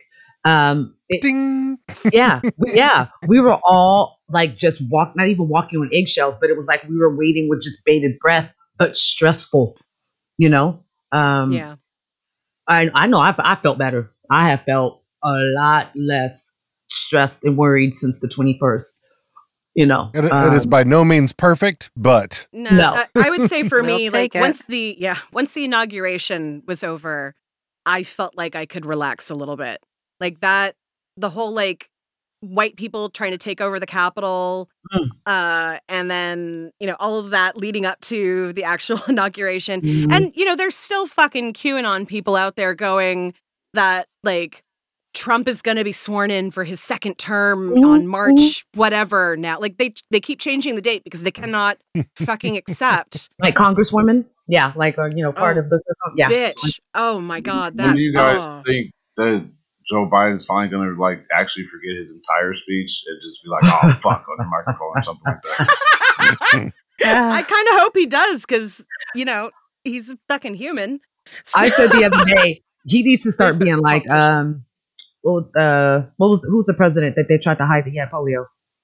So his wife started doing the fireside Roosevelt. chat. Roosevelt. Roosevelt, Yeah. FDR. Yeah, Roosevelt. Yeah. So Joe Biden's same wife. Kennedy. Yeah. Yeah. So between her and Kamala, they need to like just start taking over for him because it was painful So to watch the other day. speaking of presidents who hid health stuff, I can't remember which one it was. There was a president who had a stroke, and his wife actually ended up essentially being president because I think that they was wouldn't let anybody know. Woodrow Wilson, I Was that believe. Wilson? Wilson, yeah. yeah. But Can I Yeah, just say that was I in, like, miss the old, drunk all the history? pictures you see, he's in like the hella old ass wheelchair, like the Yes. first wheelchair made. Roosevelt was in the wheelchair. They both were. Yeah, but his wasn't like the big, like it had big ass wheels and looked like it was made out of like wicker. Wilson was bedridden or something like that. Yeah, he Yeah. was bedridden. He couldn't move or talk, Yeah. and she basically like forged his signature. on She stuff. did. She totally weakened it, burned it. Yes. him. Yeah, exactly, exactly. Yeah. And then Oh. we've He got was a writer, Kennedy, though. Go ahead, who wife. had such a bad medication addiction because of like I don't even know what it I was. He had, can't like, remember that there was disease. something in his- Addison's. That's what he disease, had. yeah. Yeah. And that wasn't, we didn't know anything about that. I wasn't alive then, but that, Yeah, right. Yeah. it was like I wasn't even with thought the of, whole, but yeah. yeah, his dalliance with Marilyn Monroe Mm-hmm. was hushed up by newspapers at that time because he was the president and there was some kind of respect there. And they That all just- knew, like everybody knew. that Everybody he, knew, exactly. He was on the yeah. road and he was dibbling, dabbling, and drinking, and that's why his brother started to kind of come up a little bit. Well, kind of after the fact, but I think in a way to be like, all right, this is another Kennedy. He is the real good boy. But I Yeah. heard they both were sleeping with Marilyn Monroe. And then I I heard also that too. heard, was it Hoover? Who was no, it wasn't Hoover. The FBI director, the asshole. yeah, one J. everyone- Edgar you're right, Yeah, yeah. J. Edgar Yeah. Hoover. Oh, okay, yes. He kept it, he hushed it up because they were both also fucking all these spies and one of them ended up being a German spy. That's and so that's why right. There was a That's lot of stuff. We were talking about on our other podcast. We were talking about on Letterkenny. They were talking about honeypots and like spies who use sex to like Mhm. get information and stuff. And we're acting like this was like a new thing. And I'm like, What? I mean, have you never seen a spy movie or like Yeah. any James Bond Always movie? the hot girl who comes. Always. You know, she Like, can that's shoot based great, on but then truth. he never That's- gets that she's Pushy galore. Yes, exactly. Yes. That wasn't like made up by a writer somewhere. That's Yeah. like actual like I mean, fucking Ian, Mata Hari Yeah. who Oh, yeah. gets a bad Yes. fucking rap. She was Yeah. not a Yep. terrible, terrible person. She was blackmailed into spying fine. Yeah. and like she had to seduce the guy to get the information, and that like that's what made her this notorious like evil person in the eyes of all of these men, because she used sex. Mm. But that wasn't Like, even then. and they that knew wasn't better. They probably wanted her too. They were like, "Oh, so lucky." But of Right. course, it's easier to go ahead and let's make the woman, you know, the victim. I mean, not the victim, but the aggressor, and she's the bad person. And I mean, there's so many. Marilyn Monroe, you know, her legacy is definitely tainted. You know, Mhm. with that. And she was so like Mary Magdalene. right before she died, she was so She was so like, broken up. She was Yes, so, she was so used and Yep. and broken by these powerful men who, when all she wanted was for someone to Yep. love her. love her. Yeah. Mhm. And yeah, just Very Anna Nicole Smith. I don't know if you guys watched Yes. the documentary on that I didn't, 2020 did. but yes, It's really good. Like I remember. At I the always time. I don't know why I liked her. Like, and then when she did a reality show, I was like, no, Right, let's that's- not do yeah. this. But you learn on this documentary more about that and like what led up to that and what was going on. And I feel like she died with a broken heart, and it was very sad. because her kid And died. surprisingly, she loved that old ass dude, but not Yep. in a way that was like, that's my husband. We sleep together, but more of a, I respect him. He's helped me to come. Yeah, you guys have to watch it. I highly recommend that because it was just another Marilyn Monroe story. Yeah. But yeah, another woman taking advantage. But hey, ladies, our pussy is powerful. We need to do it the other way. Just like, you know, when we were talking about 2 episodes ago, that's what she was trying to do. Yeah. Take her power back. I mean, if women realize that they own half the money and all of the pussy, Man, there'd be no wars. No lies. Weed would be legal everywhere. Everybody's health and wellness would be great. New parents would get like 18 months of paid Man. maternity and paternity leave. They would actually go, you don't work anymore. Which one of you are going to stay home and raise your children? You You have know? 3 options. You can stop working and take care of the baby. Yeah. You could stop working and take care of the baby. Or you could put it into one of these fully funded preschools where we will Yes. teach them and love them and, you know, yeah. Yes, we're going to teach them how to be self-sufficient, to garden, Yeah. and do this. Yeah. Oh, we're living in such a beautiful, just little dream world, aren't we? Oh, But it could God. happen. It could happen. Yeah. But I think on the episode we were on, I was trying to remember, and this one, if Huey had he always has a very poignant, you know, because he's the most just insightful child. So the other side of this was when Tom's in jail is Huey and Riley are trying to get Tom out of jail, Yeah. working with Gin Rummy and Ed the Third. Yeah. And that's when they go That's what it was, go into rob. They That's basically go rob the right. store. That was That's when the one, whole Iraq War analogy like really fully started coming out. Because Put the your whole guns thing down. yeah. You don't have The any name of guns. the beer was Black Gold, and Yeah. we don't have any weapons. You want the Koreans down the street, because it was the North Koreans who actually had a weapon of mass destruction at the time. Oh, yeah. And I forgot about that. Thank you. I couldn't remember what I did episode too. I that was was like, in, and what? you didn't write it down here. Yeah. Yeah. See, I was like, producer what man. the thing that was in there? Yeah, no, that was a very, because it was so subtle. Yeah. Like I didn't realize some of, you know, the, I won't say nuances, but some of, you know, the importance until we talked about it. I was like, oh, that is true. That is okay. I don't think people know that who, you know, his grandson and his friend are supposed to actually represent. Right. You know, I know I didn't think that back in the day. you know, Right. at all. Yeah. I It was didn't just a see good it at all little funny until I cartoon. watched it like 5 times after Dean had already said, this is what Reddit says. And I'm like, wait, I got to watch it again. No, I still don't. And then Now I got to watch it again. Then you watched a clip today of Rummy Oh, yeah. and Rumsfeld.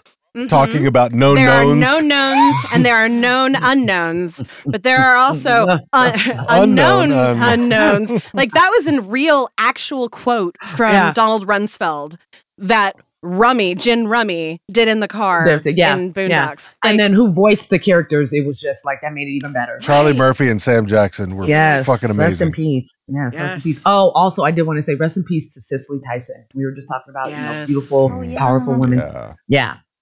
So 2021, man. Woo. I mean, starting off. And then recently Hank Aaron. Right. Oh, really? Yeah. Yeah, I didn't know. I didn't hear that. And Tommy Lasorda. Cloris Leachman. Really? I remember that one, yeah. Oh, Mary Wells. Christopher Plummer. Christopher Plummer. Mary Wells from the Supremes, yeah. Oh, yes, that just happened too. Yeah. It's crazy because I say they go in threes. And it's like they've been a little more spread out, because like when Michael Jackson, it was Michael Jackson, Farrah Fawcett.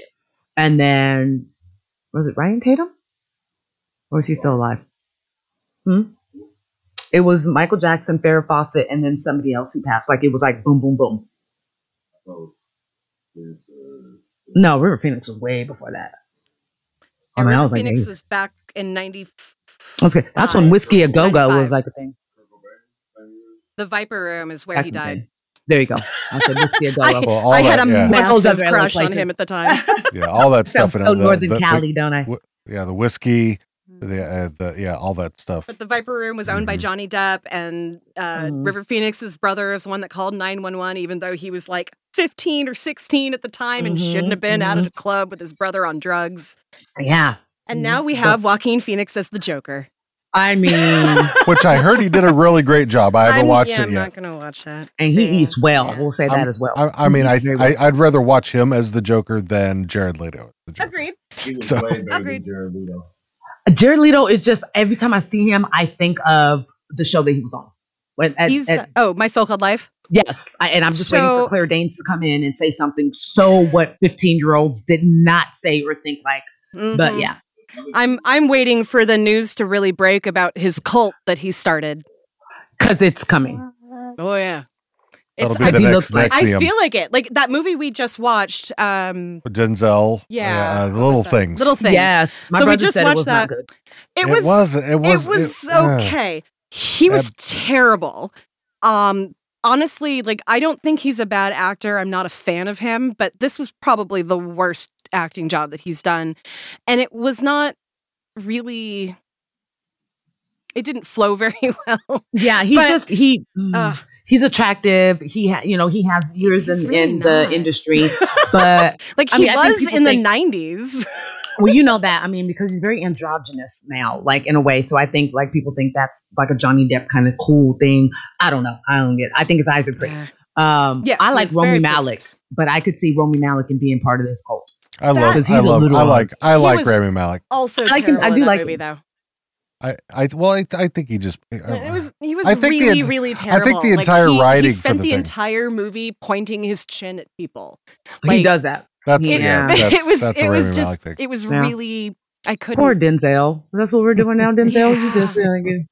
But I mean, technically, there's award winners. Those are Oscar winners and Oscar-nominated actors, and it's just a terrible movie.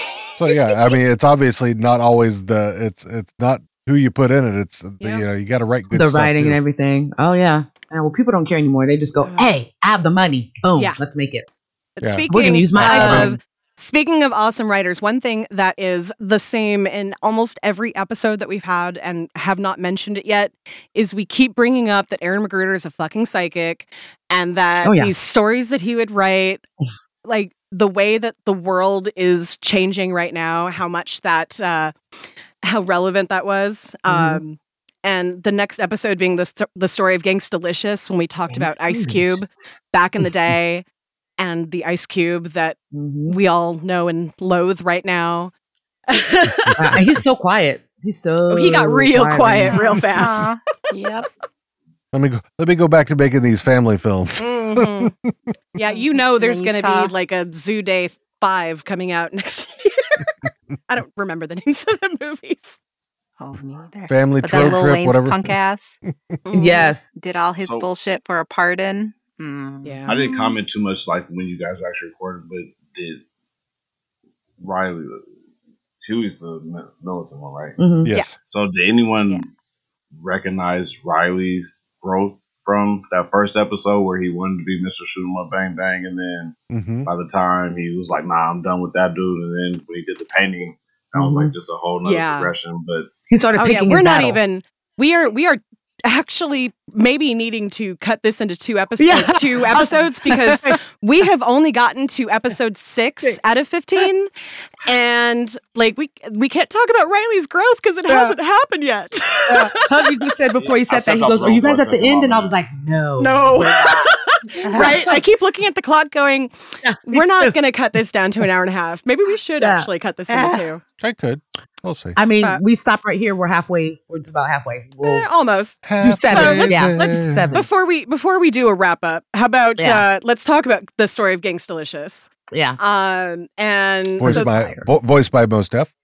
voiced by Oh, I can't remember his not Yusuf. something. Yeah, I think Yusuf. Well, Mos Def, who has changed their name, and Dean is looking it up now. Yeah, I couldn't even tell you.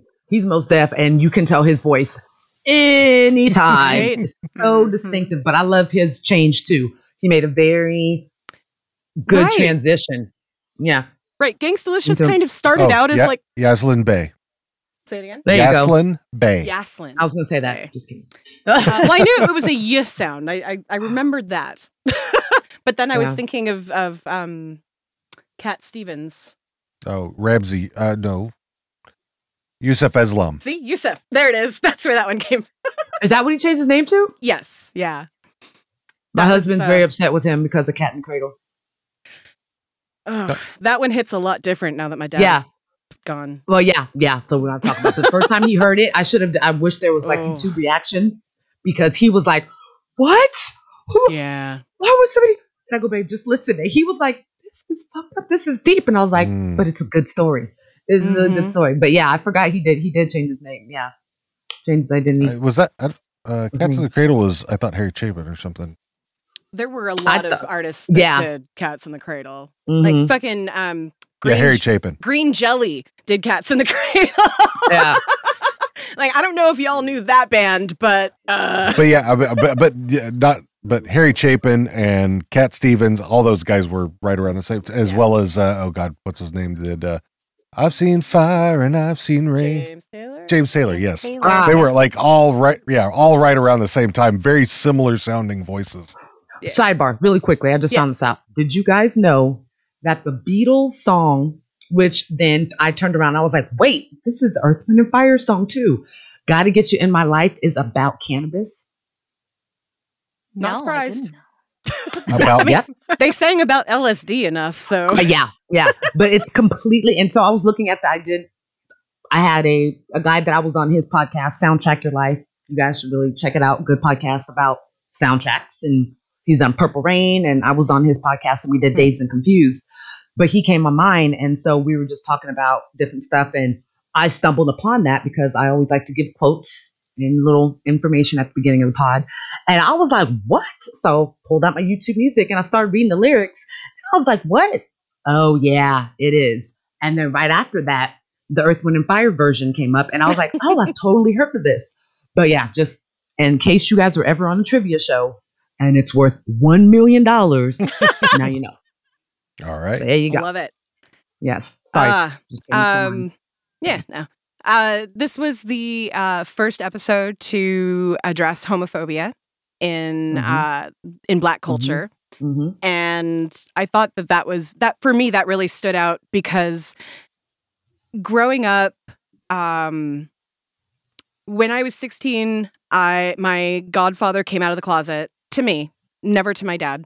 But he came out of the closet to me, and I was introduced to his new family. We'll put it that way. His, it was a bunch of amazingly beautiful, again, looking back, like club people, like they all couldn't wait for me to turn 21 so we could go to the gay bar. Unfortunately, my uncle passed away before I turned 21, so that never happened.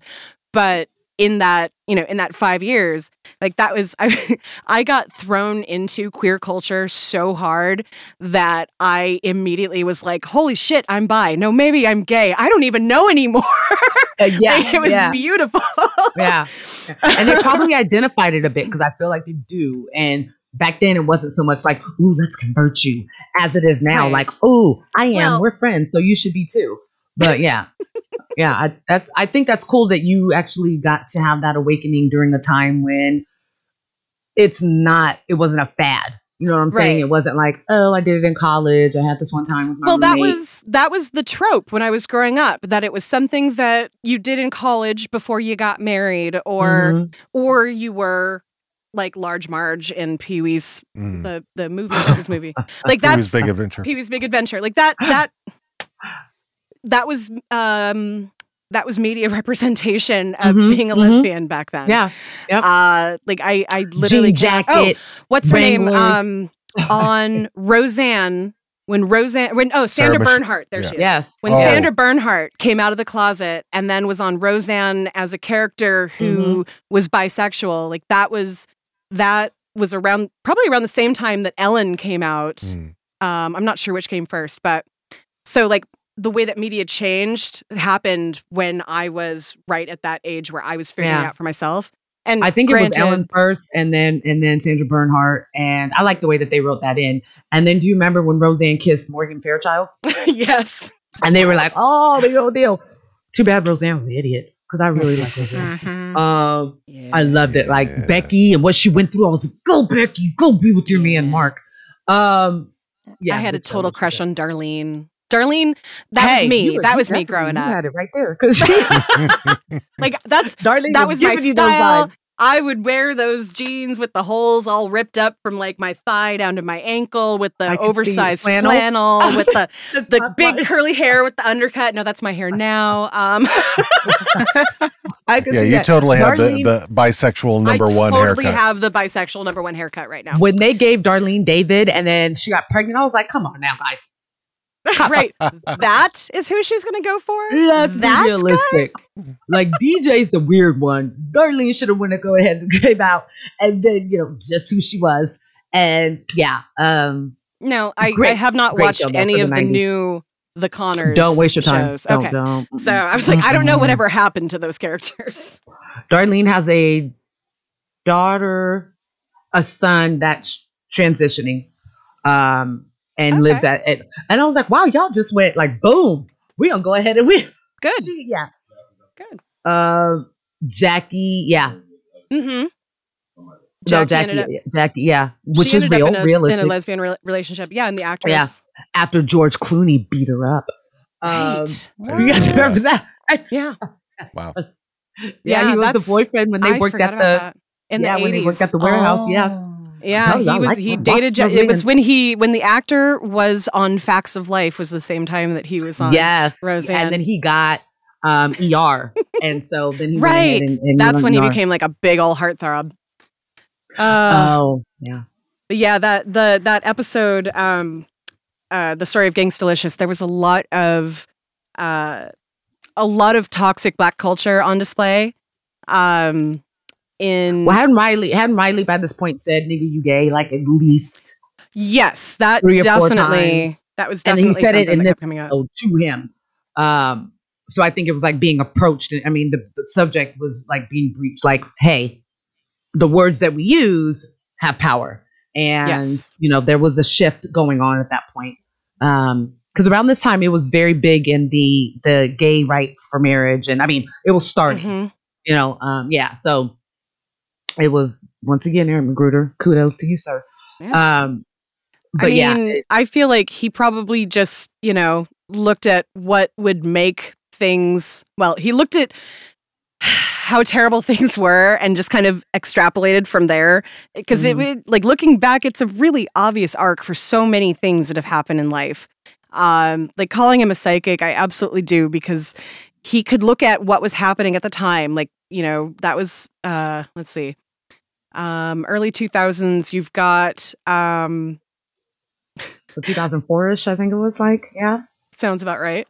That was right when, Britney was losing her mind. Mhm, And walking in gas stations with no shoes on. Yeah. right. And Yeah. hitting cars with umbrellas and that sort of thing. Like, I'm trying to think of where we are. Music, Like, our vibe is changing. I remember thinking like we went from having Brandy and you know what I'm saying, like more R&B to Brandy getting in a car accident and unfortunately somebody dying. And, you know, I think the Parkers went off at that time. You just really start to see that shift from when it was a lot of Black, you know, entertainment to it started being the socialites. And that's where we kind of started focusing.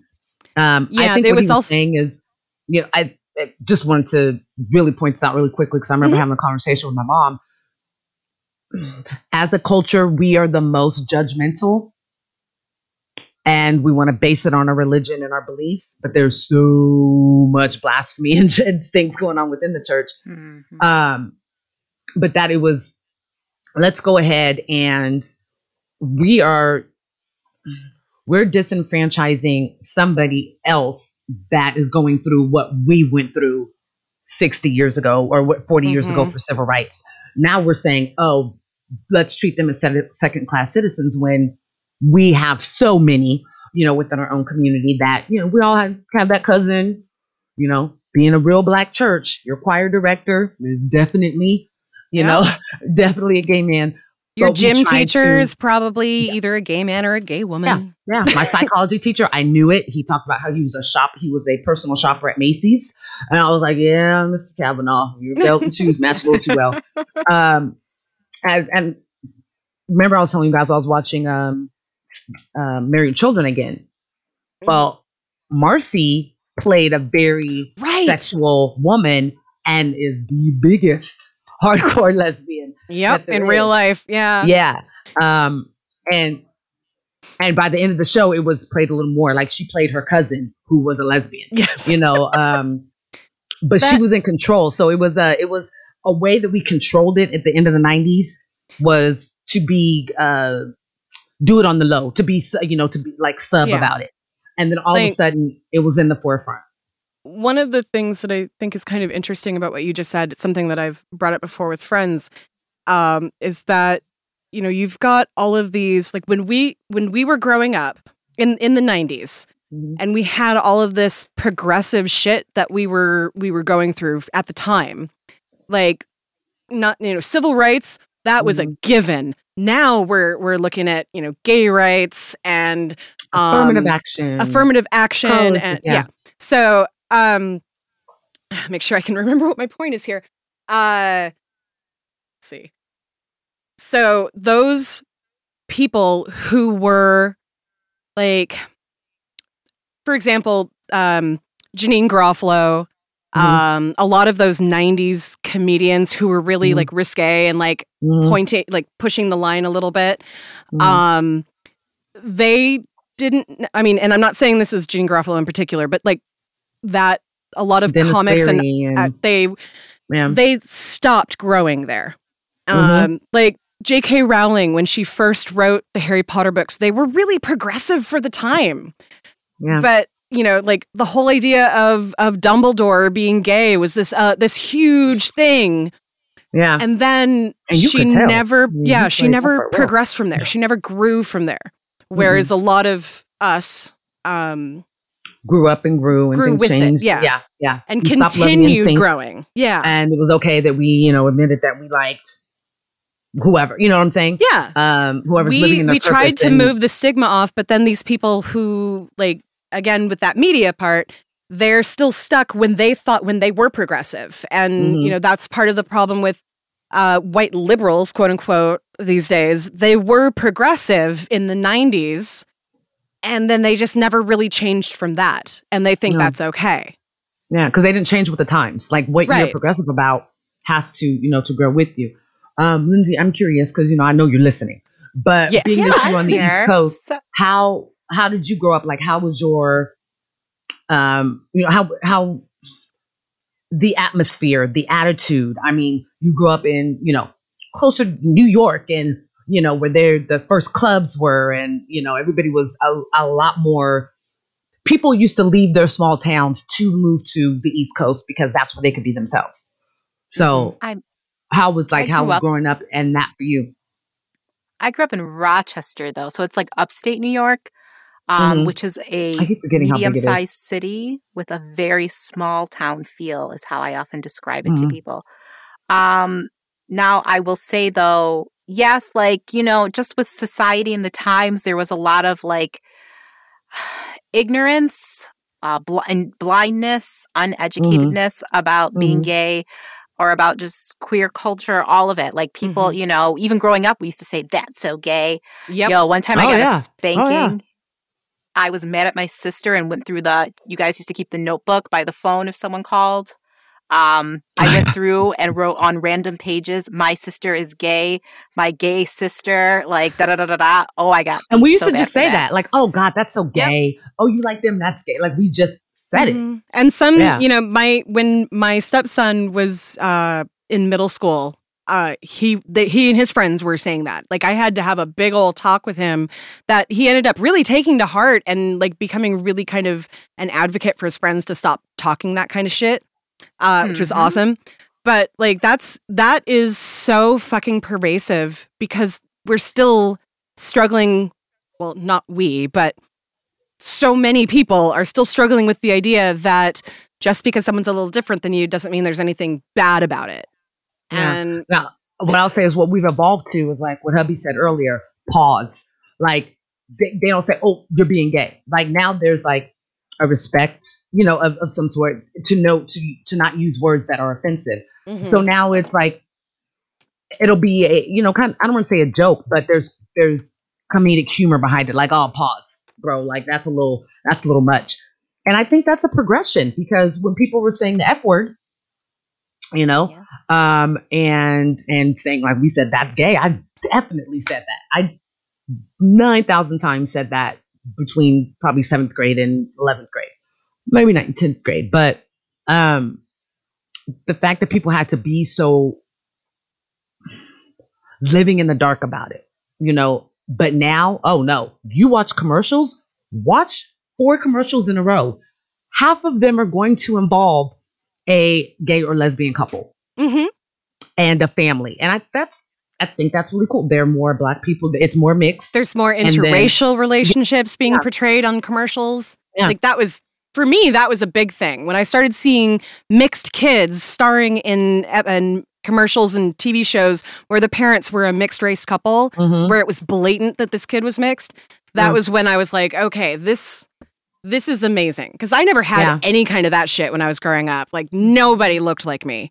Whitney Houston was the closest thing. We didn't have that at all. And for me, somebody that was like, I want Brian Austin Green. I never had, you know, it always had to be something that my friends knew and whatever else. But I couldn't just go and be like, Grandma, I like the football player. You know? Yeah. I'll take it to the pessimistic place, though, as I often do. Like, it bums me out because it's like you'd think, though, as we progress, that people would kind of take the lesson. Because where I still see a lot, I mean, and I know gay people still face a lot of persecution and bullshit. Absolutely. But I catch so many people, I don't fucking say shit.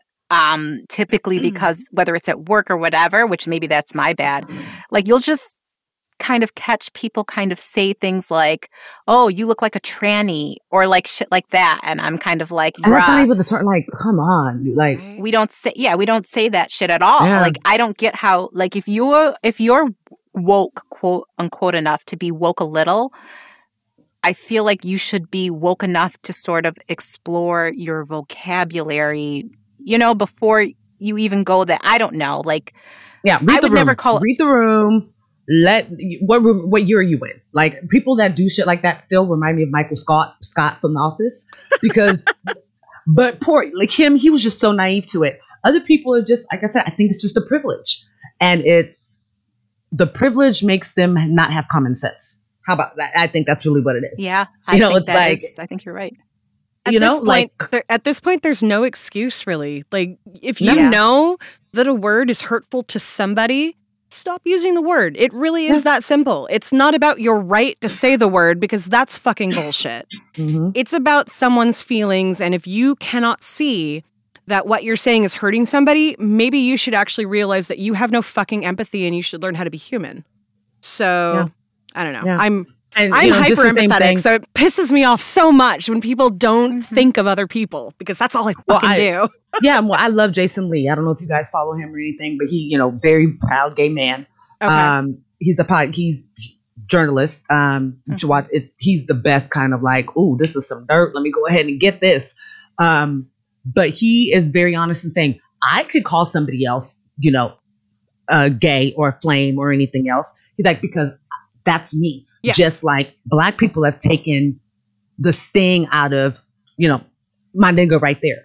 Mhm. You know what I'm saying? Just because we've taken the sting out of it. It's Now our to word. those that You can't use it. Yeah. yeah, I mean, but I'm like the movie Ted. I'll call white people sometimes. I'm like, you see that white nigga over there, what he was doing?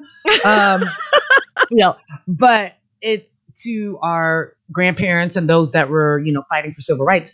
That's so like, blasphemous and, offensive because that's what they fought against and fought for. But we always need to understand as the generation that comes next or the one that, comes before us, times are not the same. So whatever our struggle was is not going to be anybody else's struggle. And like, let's look at it as a win, although we're still being killed. But it's so much, like you said, power in words. And I think that's also something that was a great, theme throughout this entire season. Yeah. Based on, what he said. But I mean, with the story of Gangstalicious, it's a great way to set it up because we look at rappers as hardcore, manly, whatnot. And Riley played that innocence that we all have and how we admire somebody. And then that slap in the face when we find out that maybe that dream isn't what we thought. So, I mean, I thought it was great. I think it's really good that Gangstalicious, the character himself, kind of like was like, you know what, we're gonna grow together. Yeah. Like, okay, me, my secret, but I'm still gonna be around. It's kind of, it's kind of weird that a grown ass man is friends with an 8-9-year-old. But there's quite a few grown-ass men that are friends with these kids, and yeah. But I just think that dynamic is expressing a broader, point. It's just we need to just see everybody as people, and like we don't always have the right perception because they have to put this falsehood out about themselves. Yeah. You can't come out and rap about shooting and doing this and doing that, and then you go home and you and your boo take baths together, you and your man, and you like rub lotion on each other's feet. Like to most people, which in my opinion is kind of that's a shame. Like I would want to know that these people that I potentially cared about, because as a celebrity, we do actually invest emotion in them, even if we don't actually know them. Yeah. So if I like this musical artist, actually great example, a particular person who I have never actually followed because I was never into the Dance Mom stuff, but JoJo Siwa, who just came out of the closet. And she posted pictures with her girlfriend on Instagram, and she's so happy. That's her style. All the glitter and the flashy stuff and the high ponytails and she's gonna have to make a change though. Now that you're coming out with a girlfriend, it's a little more adult and it's a little more like the fact that she's keeping she's like, no, this is me. All of this glitter and pink and shit, that's all me, and I'm gay. She's basically saying I'm not going to change. How did she become a thing? What was she on? I think she was on Dance Moms. She was one of the kids from Dance Moms. And then I don't know, some kind of career got made out of that. I honestly had heard of her, but I'd never really paid attention. So Lifetime has gotten some hits with some reality shows between that and 16. I was going to say 16 and pregnant. 16 Kids and Counting. Yeah. And that family. Good Lord, that's another episode too. But yes, no, yeah, it's an evolution. We've evolved, but yeah, history repeats itself. Yeah, it kind of stays the same. But yeah, I wish that they would come back out with Huey and Riley older, and then bring Gangstalicious back. Gangstalicious is 45 trying to rap still. That'd be that's actually something that I've thought about when I keep seeing that they're trying to reboot the series. I keep hoping that it's actually well, maybe Huey and Riley growing up or having grown up, because it's been, what did we say? It's been 15 years. So I was going to say Huey they'd be in at college, but they'd be way in college. They'd be family. Yeah, well, Huey at 25 participating in a Black Lives Matter rally, or and Riley lives with Huey. If we're excluding season 4, which a lot of people like to do, because that was in 2014. I believe. Yeah.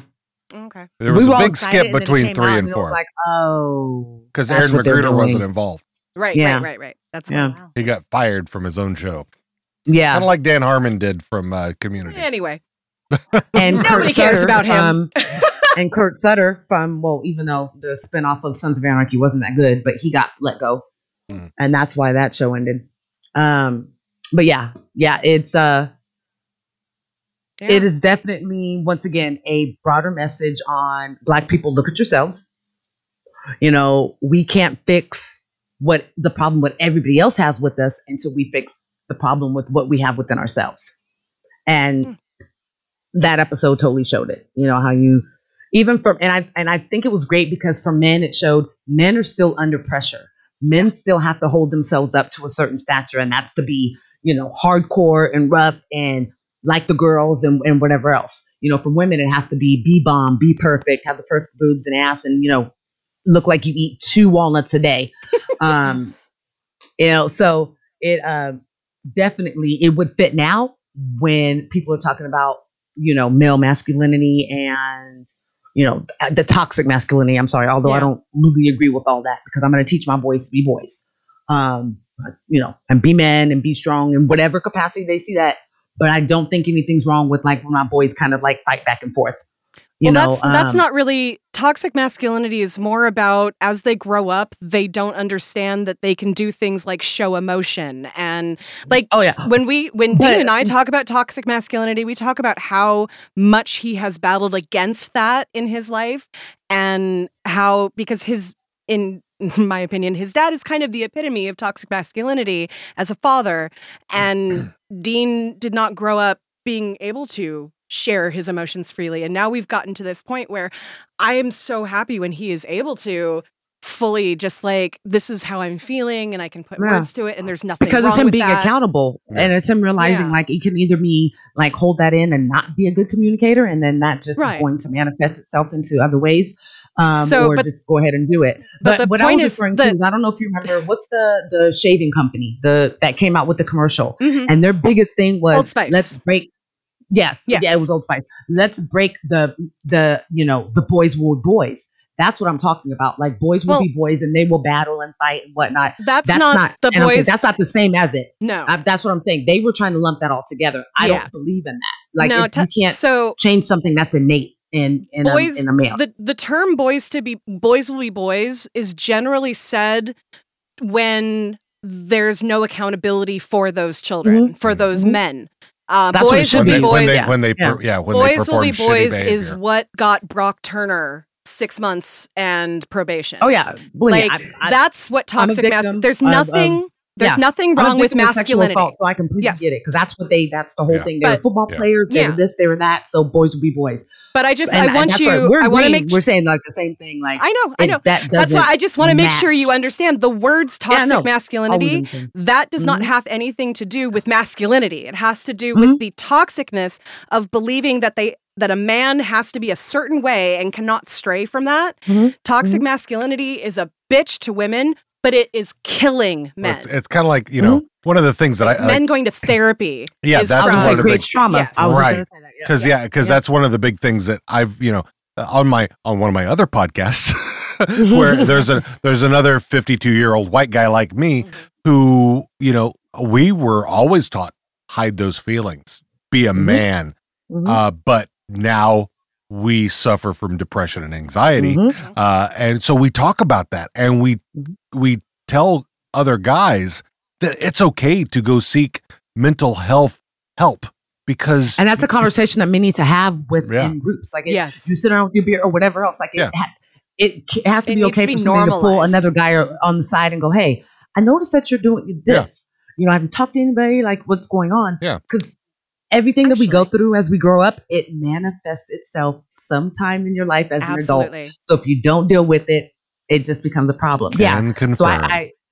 So I totally agree. Like that's why bringing this up again and maybe having a highlight on like this episode would definitely and shine some light on it. I'm sure. Well, because I think Gangsta-licious comes up again in a future episode. So this is going to be. There will be more of this for sure. I just wanted to real quick. I wish that I knew the name of it off the top of my head, but there is a startup company out there that's basically a social media company that's trying to emphasize, and this is Black community centered. Normalizing therapy and talking about your feelings and talking about going to therapy with. So it's like. They have shirts that it's like "You good, sis," and it has like the number of a suicide hotline and that kind of stuff. I am so fucking proud of the Black community for taking this on because that is another thing that we do not talk about. My dad We're strong people, died telling me maybe 2 stories my entire life about Vietnam because he could not talk about his feelings around that. And it's.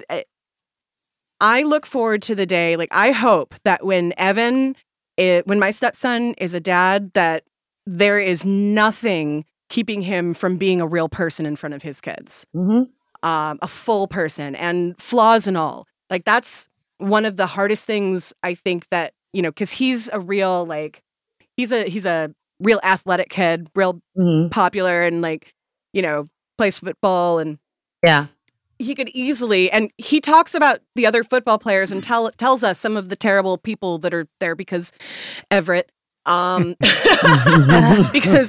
a very red state-ish area of the state, and they live in their delusion is just on 100. Like, but I'm so proud of him when he'll talk about how, his friends being an asshole and, he would call them out on something or, stand up to somebody who was picking on somebody else. And like, I want to see more of that. That to me is signaling the end of toxic masculinity because I was just going to say, a they masculine have man, examples now. Yes. Well, you have rappers that are coming out and they're like, hardcore rappers that are coming out and I'm like this. Killer Mike, I think, has been. Killer Mike is amazing. He's genius. I cannot wait for my invitation to his bank to really be open. I've been waiting for months.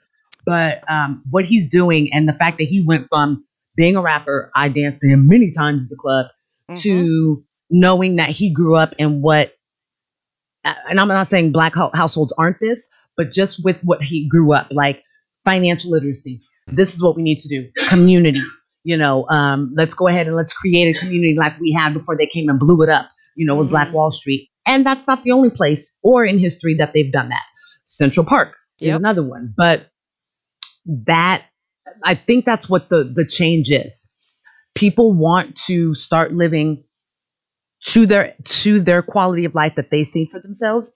And they don't want to be like, oh, because I grew up in an urban area. Oh, because I'm Black. Like, I don't hear the man's keeping me down. Hardly anymore. And that was like a big theme, I would say, probably when we were growing up. Agreed. That's inspirational. I think that is the change. And then my kids are 12 and 9. They are so outspoken and they are going to tell you what they think. Hubby told the youngest one today, I don't care what you think. We know more than you.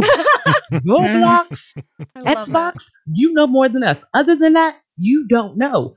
But the fact that they do feel resolute in what they believe in and what they know is inspiring because that lets us know that we'll have more people that are fighting for other people, to make us more communal. Yeah, I think one of the things that I do with my kids, I don't know if you've done this with yours or not, but I mean, I told my kids from the time that they could understand, I'm going to fuck up. You didn't come with a manual. So I wish Roseville Sutter had been like, here you go. I mean, go to page 32 for that. And they're both different. They're both very different kids. Very different. But so yeah, I mean, but I told them, I said, I'm gonna fuck up, and don't hesitate to say something. If you think I'm making a mistake at something, I will listen to you, because we didn't grow up with that. Oh no. Like Cosby Show, that's what we always base it off of. Like when he had the conversation with Theo, when Theo had the bad grades, and he's like, "Here, let's play with this Monopoly money." And Theo was like, "Why can't I just be a regular person?" I remember being a kid, garbage man. Preach. You know what? And he was like, Garbage 'cause men they make come good to every damn money. store. They make Yes. more money than They teachers do. in this city. So They, thank and you they very work much. hard. They Yeah, work they hard. do. They but work. I like how they were honest, and that's what we are with our kids. Yeah. I don't Yeah. because when you lie to them and you don't tell them the truth, that's when they go and they call you back on that shit later, and Yep. that's when they kind of start building that resentment. Exactly. I'm the same way. I tell my husband says, "Don't do what I do." What'd you say? What's your little saying? Don't do as I do as I say. Yeah, but then you add like something else to it, because then he goes, "Even if I was wrong, I could have been right." Because if I was like, it's a whole thing. Yeah. And then my sons are like, "All right, Dad," and they just walk away because they're confused by that time. But you know, just Then letting you them go know, into there are known knowns, and then there are known unknowns. right, right. I mean, but letting them know that you're human, and that when I had you, I was young and dumb, or whatever I was, Yep. and I've been figuring this shit out the whole time. And like you said, as a parent to kids that are so different, that's learning, because you have to learn how to parent them differently. Yeah. And you know, and tend to their cares and their needs. So parents, just sit your kids down. They're not dumb. Like for some reason we seem to think they are, and have a conversation with them. And I think we can. There will be, when we do part 2 of this. Yes. There will be definitely more of this to talk about, and there's going to be more of this to talk about. So I think this is probably a good point to kind of good therapy session. On Oh that God, note, yes. You know, if you've listened to us before, you know that we like to talk, and we have a lot we can talk about. So, really want to thank y'all for hanging out with us. And we will definitely be back, I guess, next week with part 2. Yeah. And before we sign off, I do just want to say R.I.P. to Dustin Diamond. Screech. Oh yeah. I was a little bummed for some days. Like, Saved by the Bell, Screech. Like, what? Yeah. So, yeah, definitely wanted to, shout him out. Yeah. All right. Lindsay, you got anything you want to let people know about before we sign off for this week? No, but next week I will have something for y'all. Fantastic. Excellent. All right. Those of y'all listening at home, I guess it's like a Valentine's-ish day or something. Yeah. I think this is when this comes out. If you celebrate and you have someone to celebrate with, congratulations, and I hope you have a fun day. If you don't celebrate with yourself, if you do celebrate and you don't have someone, that's okay. It's a fucking pandemic. We don't want you to go out there and catch something. And it's a man-made holiday. Right. Don't get in your feelings. If you're like me and you don't give a shit, have a great weekend. And you can buy your own goddamn candy and flowers and celebrate yourself. Right? Love I planned to yourself. myself. I said, we're going wine tasting. I just There want you to be go. drunk. Also, and that's it. So there we go. Look around, y'all, because we're getting into spring-ish. So that means you're going to be seeing people selling flowers and fruits and stuff on the side of the road.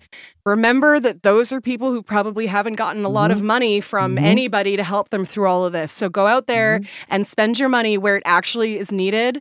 Look for those farmers, look for farmers markets when they start opening up again.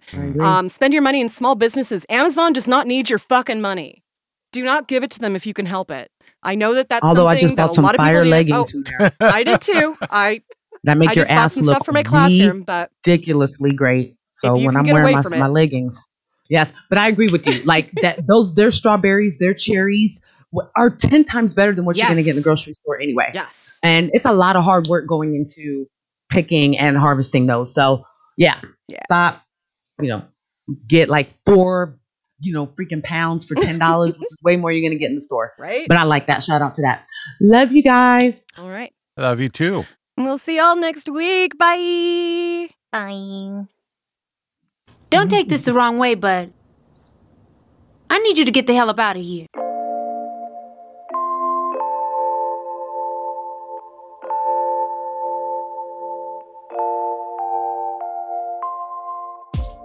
Hey fam, thanks for joining us again as we make our way through the trials and tribulations of the Freeman family. Hope to see you back again next week as we continue our Season 1 recap. Want to know where to find us on the social medias or where to subscribe to the podcast? Just head right over to www.theboondockspod.com/links. Have a stupid white people question you want to leave us? Email us at host@theboondockspod.com or leave us a voicemail at 760-933-8636. That's 760-WE3UNDO. Shout out to the artists who've created our intro and outro tunes. Our intro is #MakeAChange by KIRK. You can find them on Spotify, iTunes, and Tidal. Our outro is Good Times by Audio Binger. You can find them on freemusicarchive.org and YouTube.